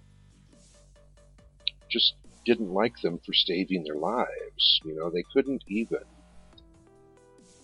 appreciate the fact that these heathen savages had saved them, kept their bloody asses alive, just so they could turn around and slaughter them during the next year. And then their Puritans ancestors in 1692 decided to murder a bunch of people who claimed they were witches or were practitioners of witchcraft because they did not believe in God anymore, according to the leaders of the fanatical Puritan group. The Puritans left England because they were repressed. Yes, they left England so they could practice their own type of religion in the New World. And the reason they left England, really, was because even other Christians couldn't stand them because they were so strict and strident and fanatical about their beliefs. So they left England because no one wanted them around, and they came to America so they could follow their own path, I guess, and kill as many heathens as possible, kill anyone who had other religious beliefs, and make a new world of fanatical Christians. Anyway, that worked out real well. That's probably still why so many Americans have a dented view of sexuality, because the Christians, Puritan Christians rather, were so fucking jerk-offs. Anyway, so everywhere Christians have gone, they have tried to convert people to their own religion. And in the past, if they didn't want to convert from their paganism, they just killed them. It became a question of, you have two choices. You can either become Christian or you can die. Because there was no middle ground. Christians did not believe in middle ground, even though Christ taught love and did not feel that another person's beliefs should condemn them to death. But hey, times change, people change. As soon as the Christian church became powerful, all powerful, pretty much, in Europe, everything changed. The King of France, in I think it was 1312, 1310, rounded up all the Templars who, just a few years before that, had risked their lives for several crusades, going to Jerusalem, trying to keep the infidel Muslims from taking over the place. Anyway, Templars became so powerful that they became a danger to the French king, so he rounded as many of them up as he could, tortured them, and killed as many as he could. They some of the Templars managed to escape, with most of their treasure and disappeared into the world. But, hang on. Okay, sorry, lost my train of thought. So anyway, throughout history, Christians have shown that, they can't be trusted with peace either.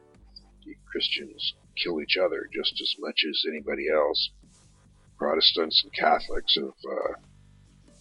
have been fighting each other for hundreds of years. King Henry VIII changed the entire country's religion to the Church of England just so he could get a divorce. But Catholics and Protestants are still killing each other around the world just because there's a slight difference in the way they believe in God and what God says. Which is, pointless and stupid because God is not speaking to anyone. God, he's not speaking to anyone.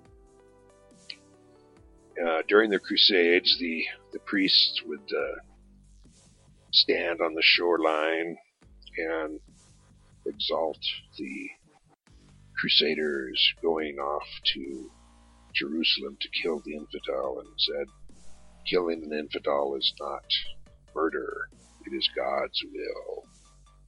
Who the fuck said God wanted that to happen?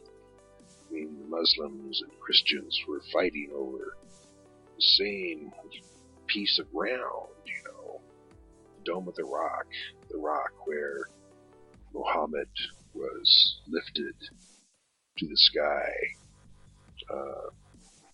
where Jesus walked.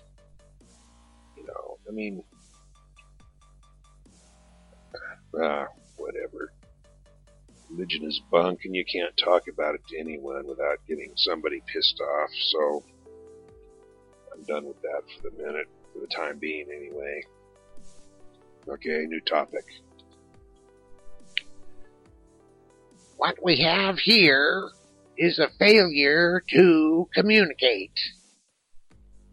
Now, some of you may recognize that as a really poor imitation of great character actor Strother Martin talking to a group of prisoners in a movie with Paul Newman.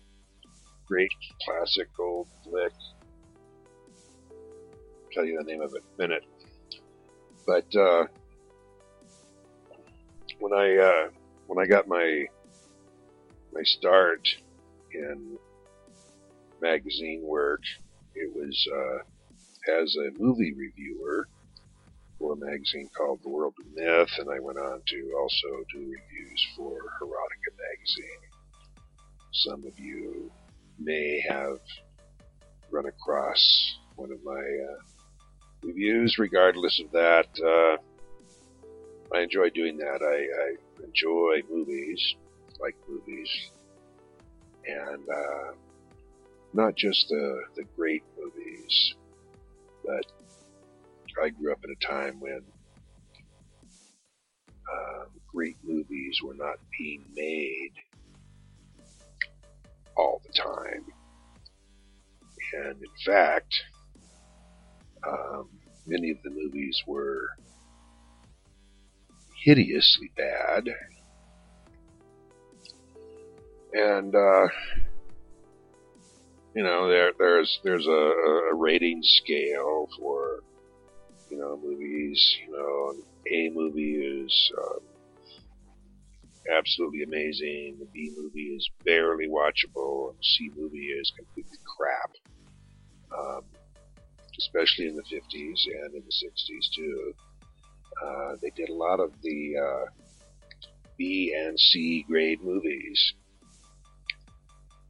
Apparently, just because people could do it. And while some of them are some of these lower grade movies are incredibly bad. Some of them are so bad that they're funny. And you don't just have to watch Ed Wood movies to realize that some people really tried so poorly to do movies that they became cult classics. And what I would like to do, not so much this episode since I'm just about out of time anyway, but in upcoming episodes I would like to hit upon some of these peculiar movies and give a review of them, and perhaps if there's something you haven't seen you might want to take a look at, great. If not, then you can just pick up some interesting information about filmmaking, not at its height, but at its low point. So, I think I would have a good time doing that, and I look forward to it. Some of the movies that I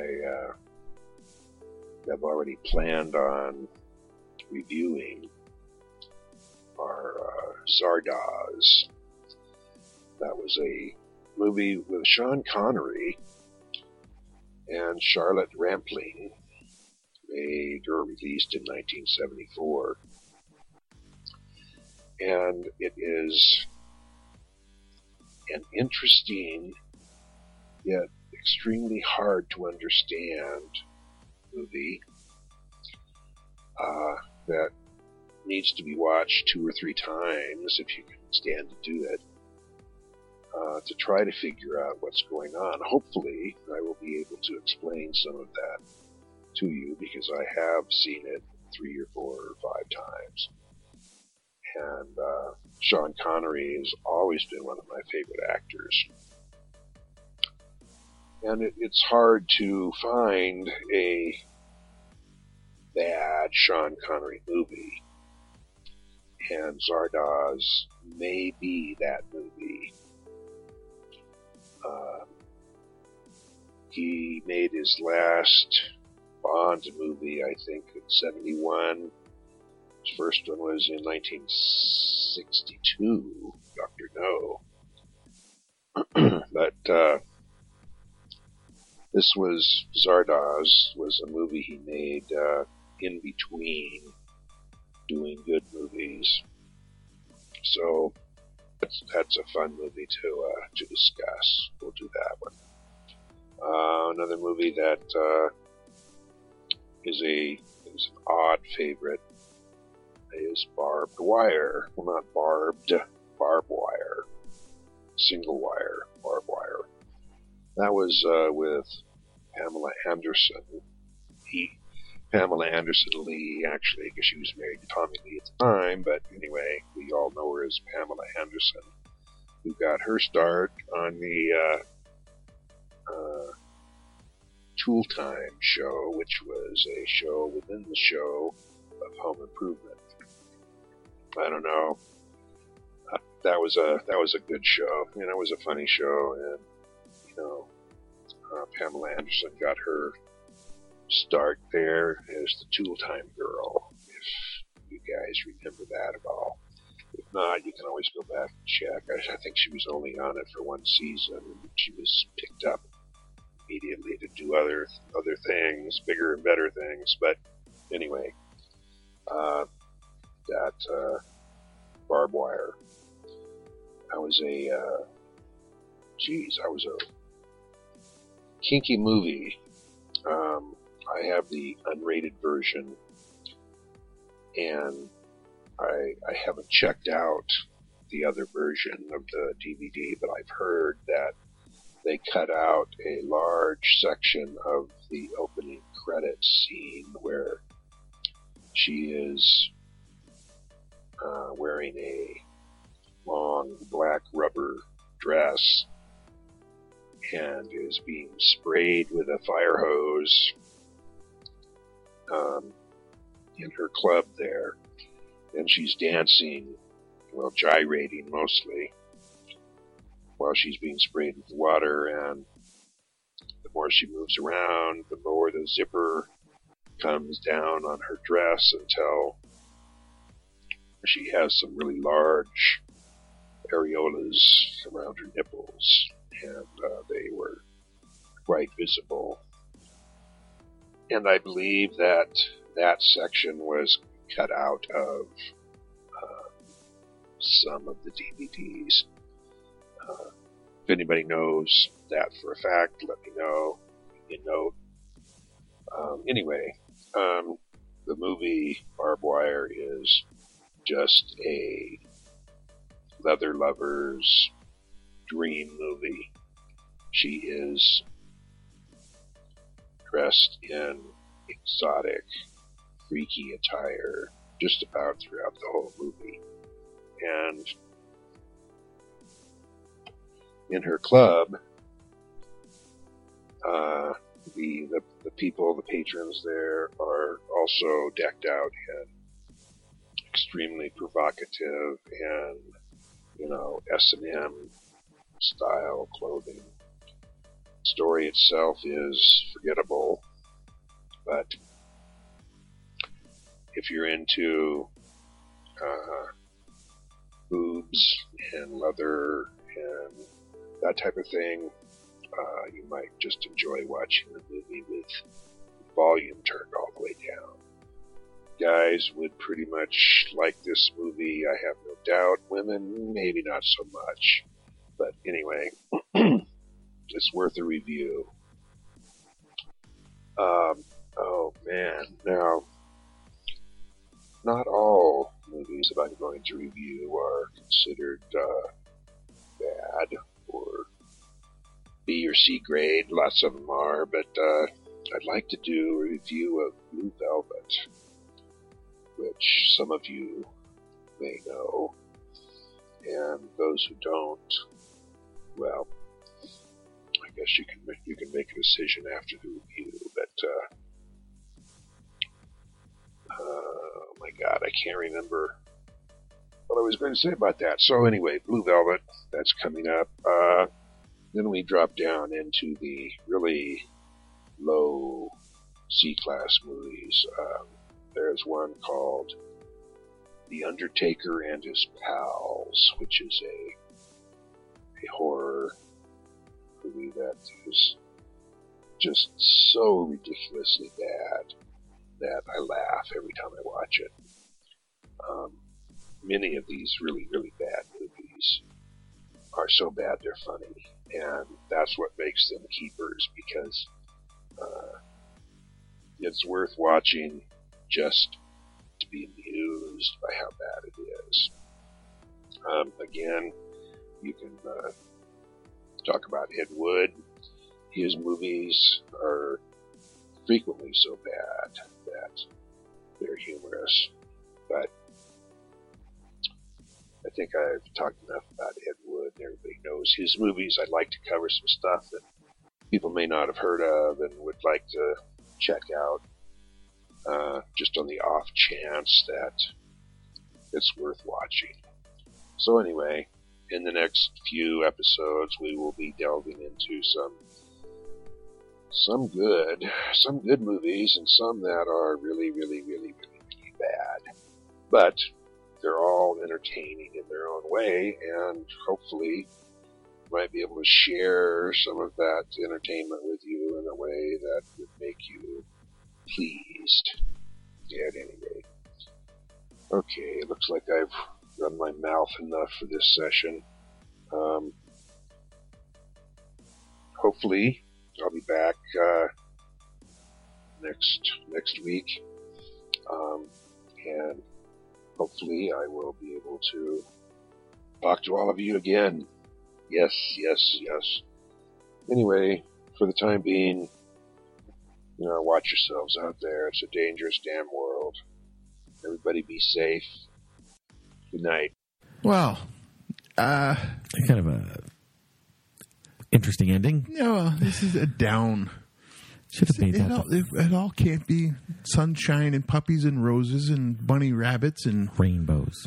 yeah. But this is the reality of the world that we live in right now. Sadly. But now, said just try and get along, everybody. Can't we all just get along? Yes. Who said that? Bart Simpson, I think, right? What? Can't we all just get along? Yeah. No. No? No. Oh, I thought it was Bart. It was Rodney King. Oh, yeah, that's right.